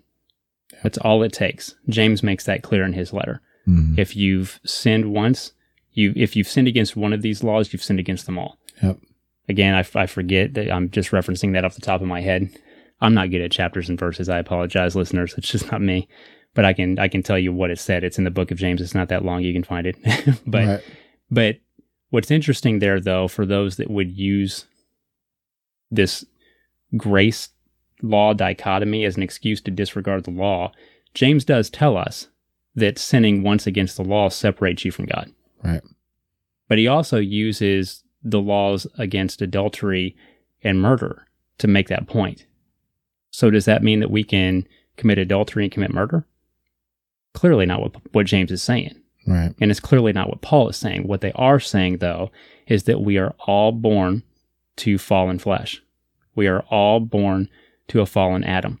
We are all guilty of sin that separates. And we can't reconcile ourselves back to God. Only Jesus can do that. Right. Only Him, the Most High, coming down to earth in our form and paying the penalty that we couldn't afford can reconcile us back. That doesn't mean that we have license to sin now. It just means that we couldn't earn our way by being exceptionally righteous moving forward. Right. That's all he's saying. Yep. Just want to make that clear. And that's why I wanted to read this chapter, because I think we get this, what's the right word?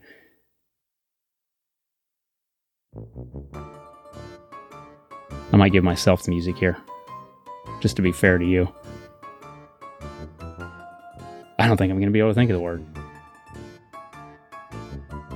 Now, just comparison. I was trying to think of a different word, but he compares the idea of trying to earn your own way with depending upon Jesus for our salvation. Mm-hmm.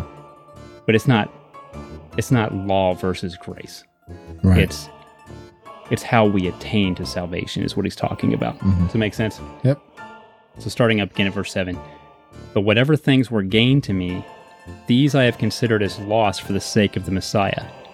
More than that, I consider all things to be lost in comparison to the surpassing value of the knowledge of Messiah Jesus my Lord. Because of him, I have suffered the loss of all things, and I consider them garbage, in order that I might gain Messiah, and be found in him, not having my righteousness derived from the law, but one that is through trusting in Messiah. The righteousness from God based on trust. See, that's important what he's saying there. He's saying that reconciliation comes by trusting in the one that reconciled us. Right. That's what he's saying. He's saying that before he met Jesus, he trusted in himself to save himself. After he met Jesus, he trusted in him. You see the difference? Right. What he's contrasting. That's the word. It just hit me all of a sudden right there. Contrasting. Ooh, I am going to give myself the music at this. Oh, man, that's disgusting. He's contrasting depending upon your own efforts to save you and depending upon the completed work of Christ to save you. Right. Verse 10, my aim is to know him, Jesus, and the power of his resurrection and the sharing of his sufferings, becoming like him in his death, if somehow I might arrive at the resurrection from among the dead. I just want to pause on that one too. As a side note, I believe he carried the guilt of his sin with him throughout his life. Mm-hmm. Because we know, he trusted, he believed, right? Right. He was saved. But he's implying here that he struggled believing that he was. Right. That's what I get out of this. I think Paul struggled with what I've struggled with. I have an easier time believing others are saved, even when they've objectively sinned worse than me, than believing I am. Right. Because I'm so disappointed in myself for letting him down. And I really think that we get a glimpse into Paul feeling this same hurt and the same guilt here, that I believe he struggled with that. I actually believe, and that's what I was going to mention earlier, but I stopped in the top half as a rabbit chase. I think that might have been a thorn in his side. He mentioned at one point in his letters, I have this thorn in my side, a messenger from Satan, he called it. And he asked Jesus to take it from him. He asked the Father to take it. And the response was, my grace is sufficient for you. In my opinion, I believe the thorn was his struggle with doubt. Right. Doubting his own worthiness. Right. Not doubting Yeshua. No. And that's Jesus. Not doubting God. Doubting his own worth. Yeah. Well, I mean, that just goes to show, and we've talked about this before, that the devil's tools are the same. Mm-hmm. They're the same as they were then as they are now. He uses doubt against us. He does. All the time. Even if we, even if we've repented of that sin and we try and, we know we're forgiven, he'll still give us that guilt of, but you did it. Yes. You're forgiven, but you did it. But also too, I think, and this is where you said that God says, well, my grace is sufficient for you. I don't think God wants us to wallow in our shortcomings and be hard on ourselves. And that's why he says that, remember, when you get to this place, remember my grace is enough for you. But he just doesn't take it away from us, because it gives us a contrast of what our life was and what it is now, and what we don't want it to be and what we do want it to be. Yes. Right? Because he could easily just, boom, all right, you're forgiven, it's taken out of your mind. But how more apt would we be willing to fall back into that if we didn't have that contracting or that contradicting aspect, right? I think it's very similar to what we talked about with love earlier, that love isn't properly defined without a choice. I think it's very similar with trust. Mm-hmm. Trust isn't trust if we don't struggle with doubt. You know what I mean? Right. If the struggle with doubt doesn't exist, trust isn't really a thing. It's just a default. Mm-hmm. It's a default state that everybody shares. Trust is defined because doubt is something that we struggle with. And you Mm-hmm. see that with, some of the greatest people accounted to us in the text. David struggled with it. He talked about God, God help me with my anxious thoughts. Anxiousness is doubt, right? It's not something I would call, it's something we struggle with. And I think David's a similar story where I believe that he probably struggled with the guilt of his sin against Uriah and Bathsheba long after he was forgiven. He was told he was forgiven for it, but that doesn't remove the guilt. It doesn't remove the shame per se, and it doesn't remove the struggle to bring that knowledge, that head knowledge of forgiveness down into heart knowledge. Mm-hmm. It's hard. It's hard. That was the hardest struggle for me. The most difficult struggle for me was getting, and I'll be honest and transparent, I still struggle sometimes, getting that head knowledge of God promises forgiveness to those that repent and truly believing that, getting that down into heart knowledge. It's hard. And I think we have evidence here that Paul struggled with it, just like I think we have evidence that David did. Mm-hmm. That thorn in the side reference, by the way, I wanted to make sure I gave you the reference, is 2 Corinthians chapter 12. I'm not going to read it, but I wanted to make sure that I stated where that comes from. Like I say, I personally believe, it's just my personal belief, I think that was his thorn. Right. So let's start back up in, where was I, verse 12? Yes. Not that I have already obtained this, or been perfected, but I press on, if only I might take hold of that for which Messiah Jesus took hold of me. I think he's talking about what we just talked about, it's an ongoing process of purification. It's, sanctification.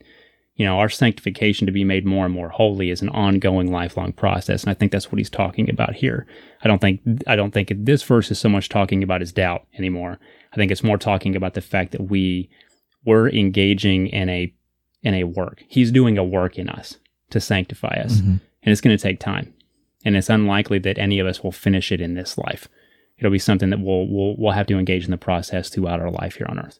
I believe is what he's saying here. But we have to engage in the process, right? Right.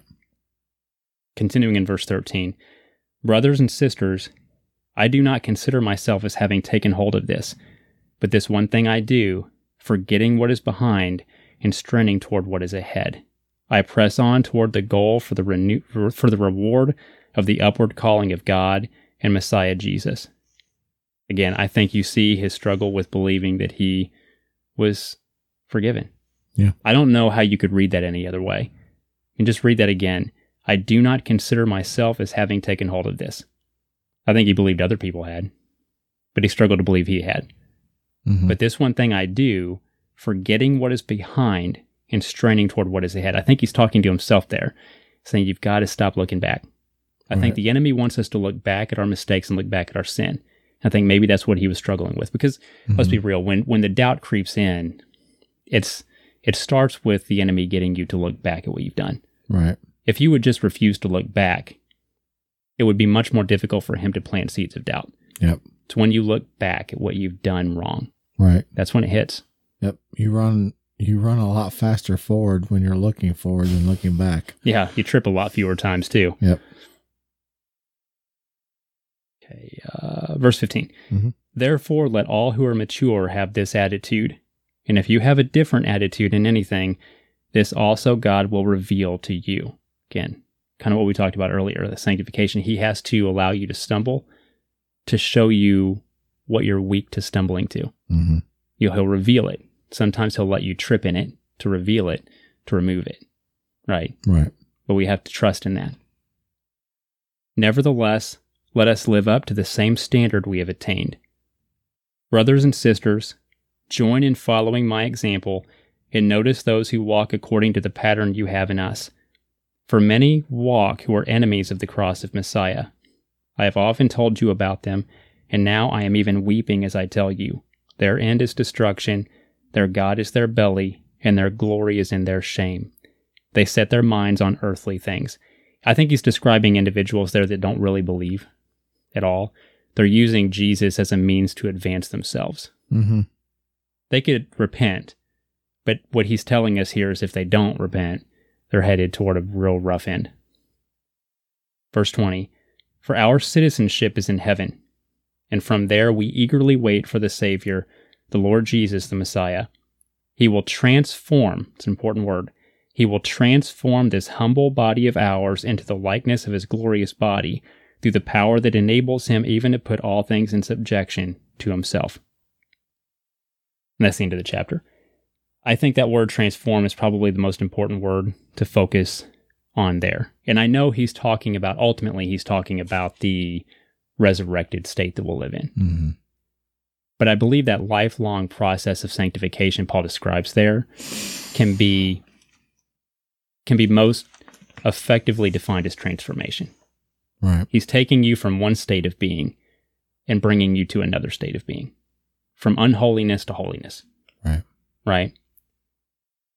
But I think the important takeaway between that and that Romans reference from Romans chapter 6 that we cited earlier, it's not the standard of righteousness or holiness that changes. Right. The Father defines holiness from his perspective in the law.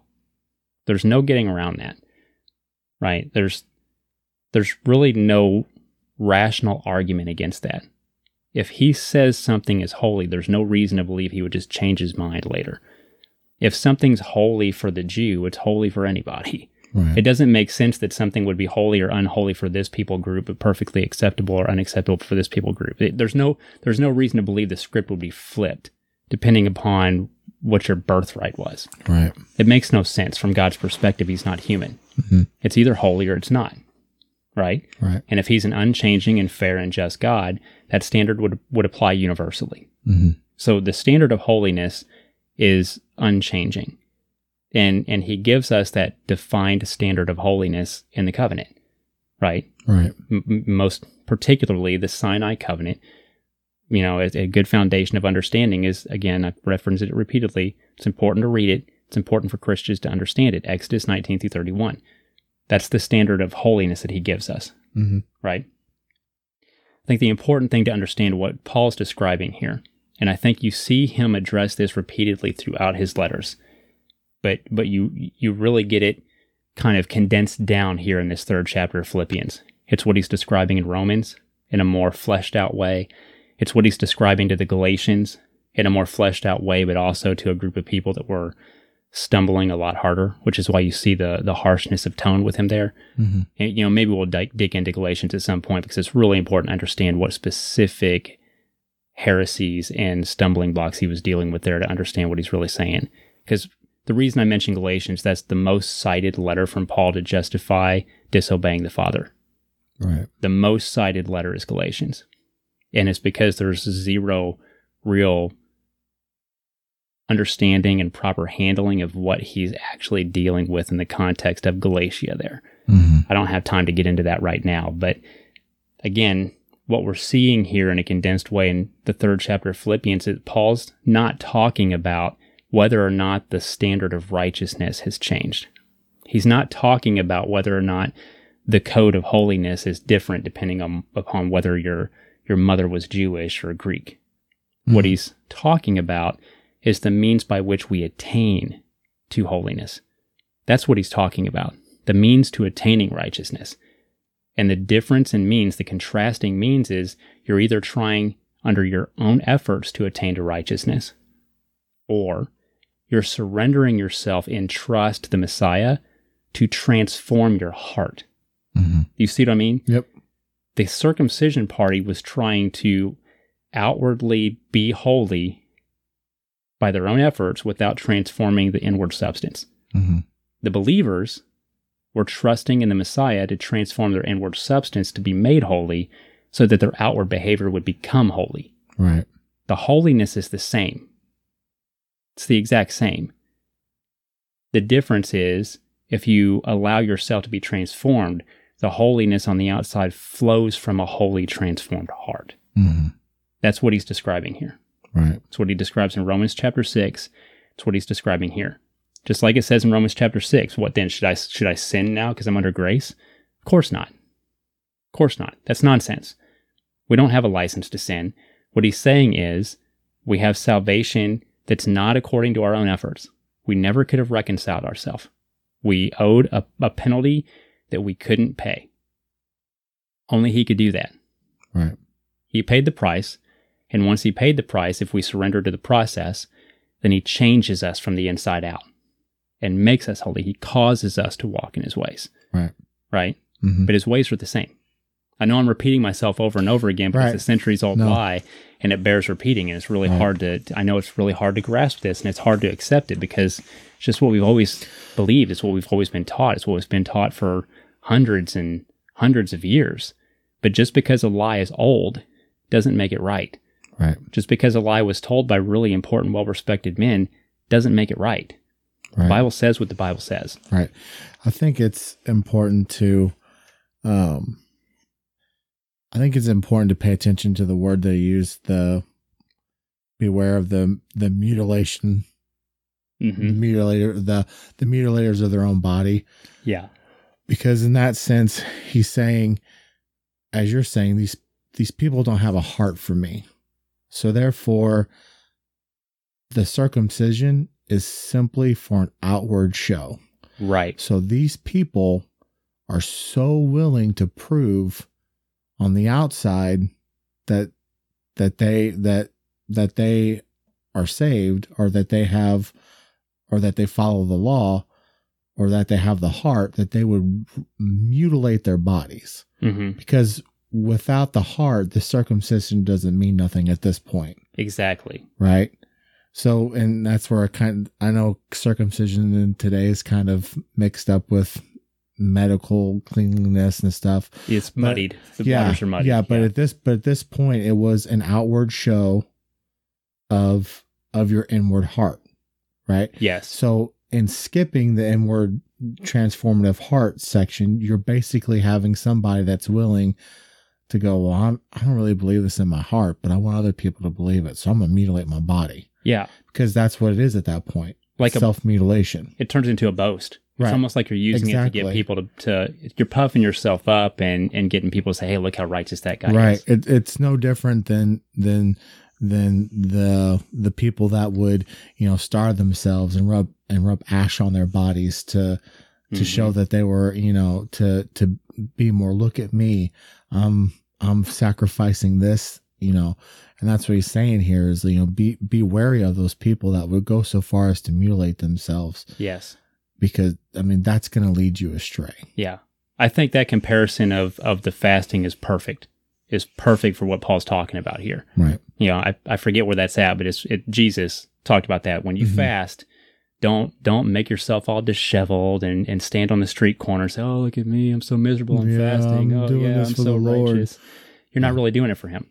That's what the point he's making. Wash your face, act normal, do it for God. Mm-hmm. If you're going to fast, do it for God. He sees you. And if you're really doing it for God, you wouldn't need other people to see you do it. Right. That's what he's saying. Yep. He's talking about the inward substance there. Mm-hmm. If you really love God and you're obeying him because you love God, you wouldn't care if other people saw it. I think it's sort of like some people I know of that, they'll make a big obnoxious outward show of doing the Sabbath, the proper seventh-day Sabbath, and acknowledging that, and then practically spit on their brother and sister on Sunday. Yep. You know what I mean? Yeah, you should be doing the Sabbath. I agree. But you should also be loving your neighbor. That's probably the way to your matter.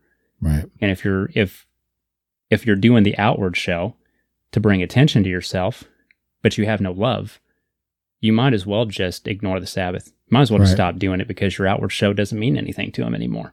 Yep. He's not going to account that to you as righteousness. Right? Yep. Even your righteousness is going to be disregarded because you were so ugly, because your heart wasn't changed. Right. Yeah, and repeatedly, Paul talks about this, understanding the difference between trying to attain righteousness outwardly under our own efforts and allowing him to transform us. Now, it requires a response. Don't get me wrong.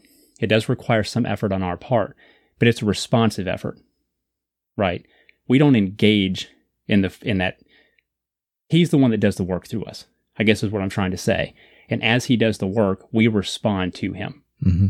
That's our job. You remember last week we talked about Isaiah 40:31, that wait on the Lord.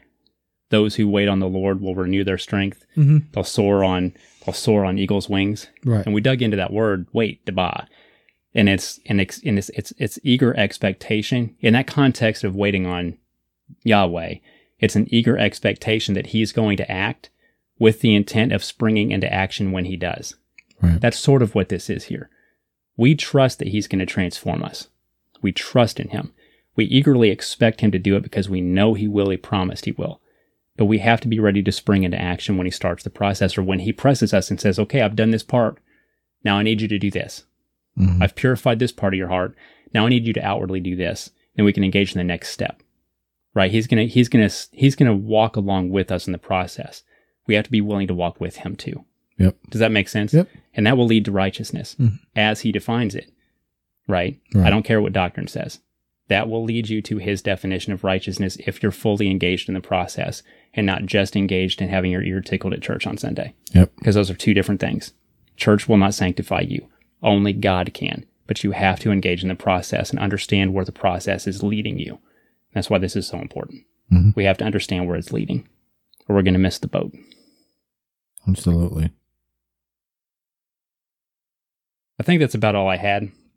I have one more reference that I'll kind of talk about. Do you want to give your final thought first? You want to end the episode on your final thought? I can do my reference, and you said you had a really good one. Kind of, well, you want to end the episode with it? Well, no, maybe it's not episode ending. But you got to have some faith in yourself, man. No, I mean, maybe I'll save it. Maybe I'll do the post wrap up. All right. Sounds good. So I just kind of want to mention, and this is one of my favorite references in all of Scripture. It's Zechariah chapter 3, and it's a perfect picture of what we're talking about here. That, this process, understanding that God doesn't move toward us in our unholiness. God moves us toward him in his holiness. Right? That's always how it is. And in Zechariah chapter 3, we have a picture of the the high priest, Joshua was his name. And he was an actual guy, right? You can dive into the weeds on what this represented spiritually. It's a physical representation of a spiritual issue, but I want to focus on the man, the prophet, or I keep saying prophet, the priest Joshua, the man, because I think it's representative of what we're talking about here. And let me bring it up real quick on my tablet that Chris hates me using. Where do you think that I hate you? I don't hate me. Right, well, hate no. me using it. No, I don't at all. Oh no, you had some pretty negative things to say that one episode about it. I'm just saying. There's pros and cons to both. I can't say a whole lot because I have, the old school pad and paper that I leave everywhere. So I mean, I'd probably be less apt to leave an iPad laying around than I would a pad of paper. Fair enough. So at least you have your pad of paper, as it were. That's true. All right, so it's a really short chapter. I wasn't going to read the whole thing, but I forgot that it's only 10 verses, so we might as well. But I'm going to read the first part first because it shows that transformation aspect we're talking about, and then the second half shows where it should lead. It's a perfect picture of exactly what we've been talking about this episode. It really is. And it starts out like this: Zechariah chapter 3, verse 1. Then he showed me Joshua the high priest standing before the angel of Yahweh, and Satan standing at his right hand to accuse him. Yahweh said to Satan, Yahweh rebukes you, Satan. Indeed, Yahweh, who has chosen Jerusalem, rebukes you. Is not this man a brand plucked out of the fire? I love that. I love the imagery here, because that implies that he was refining Joshua, a brand plucked out of the fire. That just, it immediately brings images of refinement to me.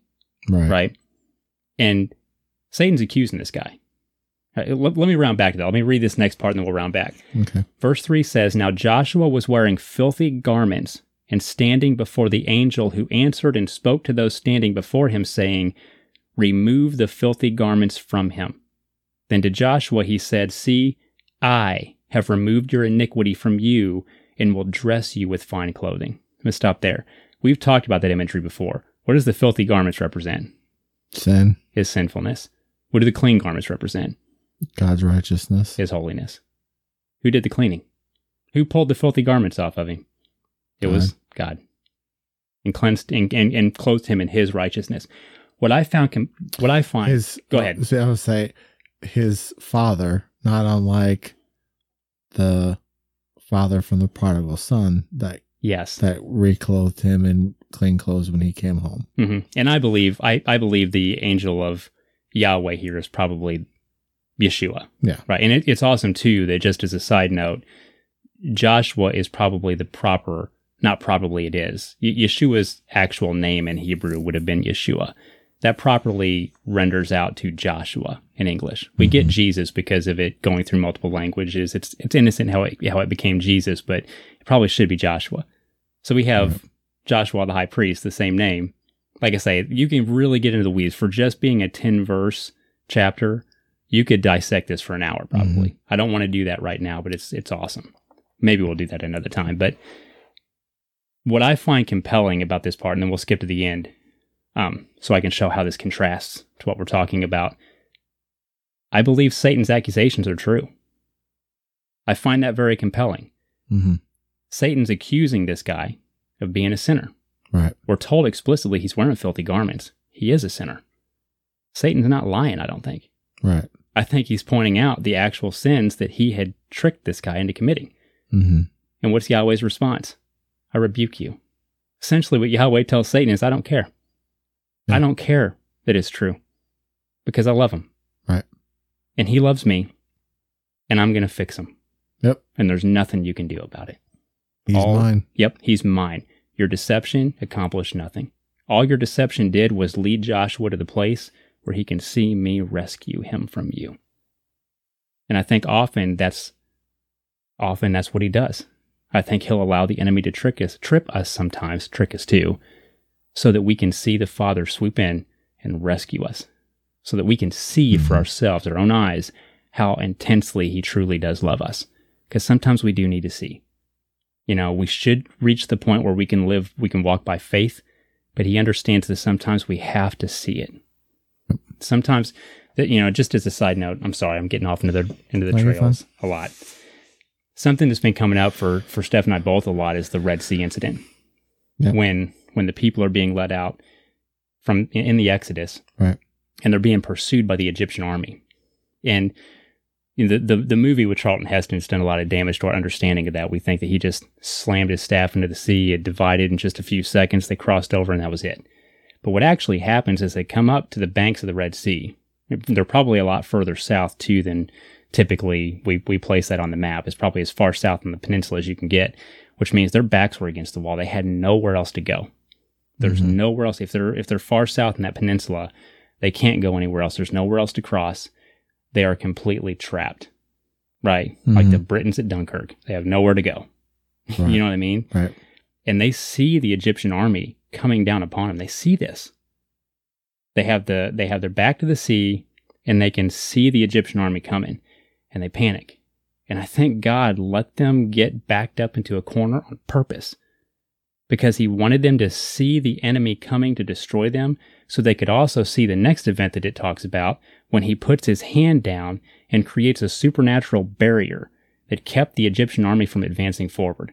I don't know what that barrier looked like, but it says that he held them back so that the people could see him rescue them, and then made them wait all night long while he blew an east wind onto the river to make it divide out. Mm-hmm. He made them sit there and watch him rescue them from a very visible threat all night long. I think that's why often he has us face our giants. It's not because he expects us to fight him and win. It's because he wants us to see how intensely he loves us and how willing he is to rescue us. And he is. We just have to trust in that. But where does it lead? I'm going to skip down to verse 7, and it says this. This is after he clothes Joshua in the clean robes, and I'll turn it over to you, and we'll end this episode. Thus says Yahweh of hosts. He's talking to Joshua. If you will walk in my ways and keep my charge, my commandments, Then you will judge my house and watch over my courts, and I will give you a place to walk among these standing here. Listen well, Joshua, chief priest, both you and your companions seated before you, because they are men who are a sign. Behold, I will bring forth my servant, the branch. Then he gives him a prophecy about Jesus. That's who the branch is. Mm-hmm. So where does it lead? He does the work. He transforms the heart. He takes away the iniquity. He forgives our sin. But where should it lead? It should lead to us willingly surrendering ourselves to walk in his ways, to at least trying to stop sinning. That's where it leads. It's not a license to sin, right? He moves us toward him and his holiness. He does not move himself toward us and our unholiness and keep us there. I can't stress that enough. He does the work. We have to respond. I give it to you. Right on. So, we talked about, a broken pot or broken jar. Yes. That's, so I'm gonna assume that's, pre-firing, right? Yeah. So it's still,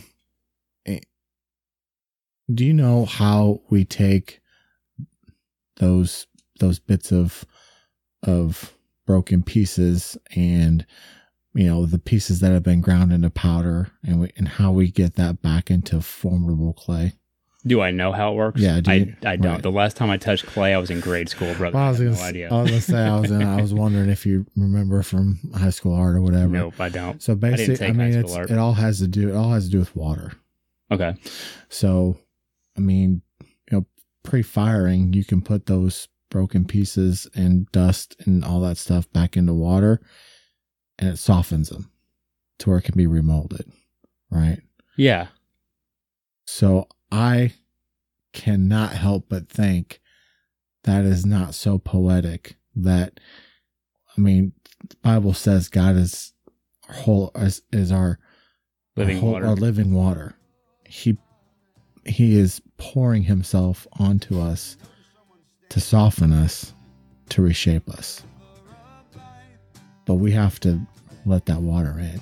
We have to be thirsty for that water. You have to accept that water to be reshaped. I love it. What a great way to end it. To those of you on the other side of the mic, thank you so much for listening and including us in your day.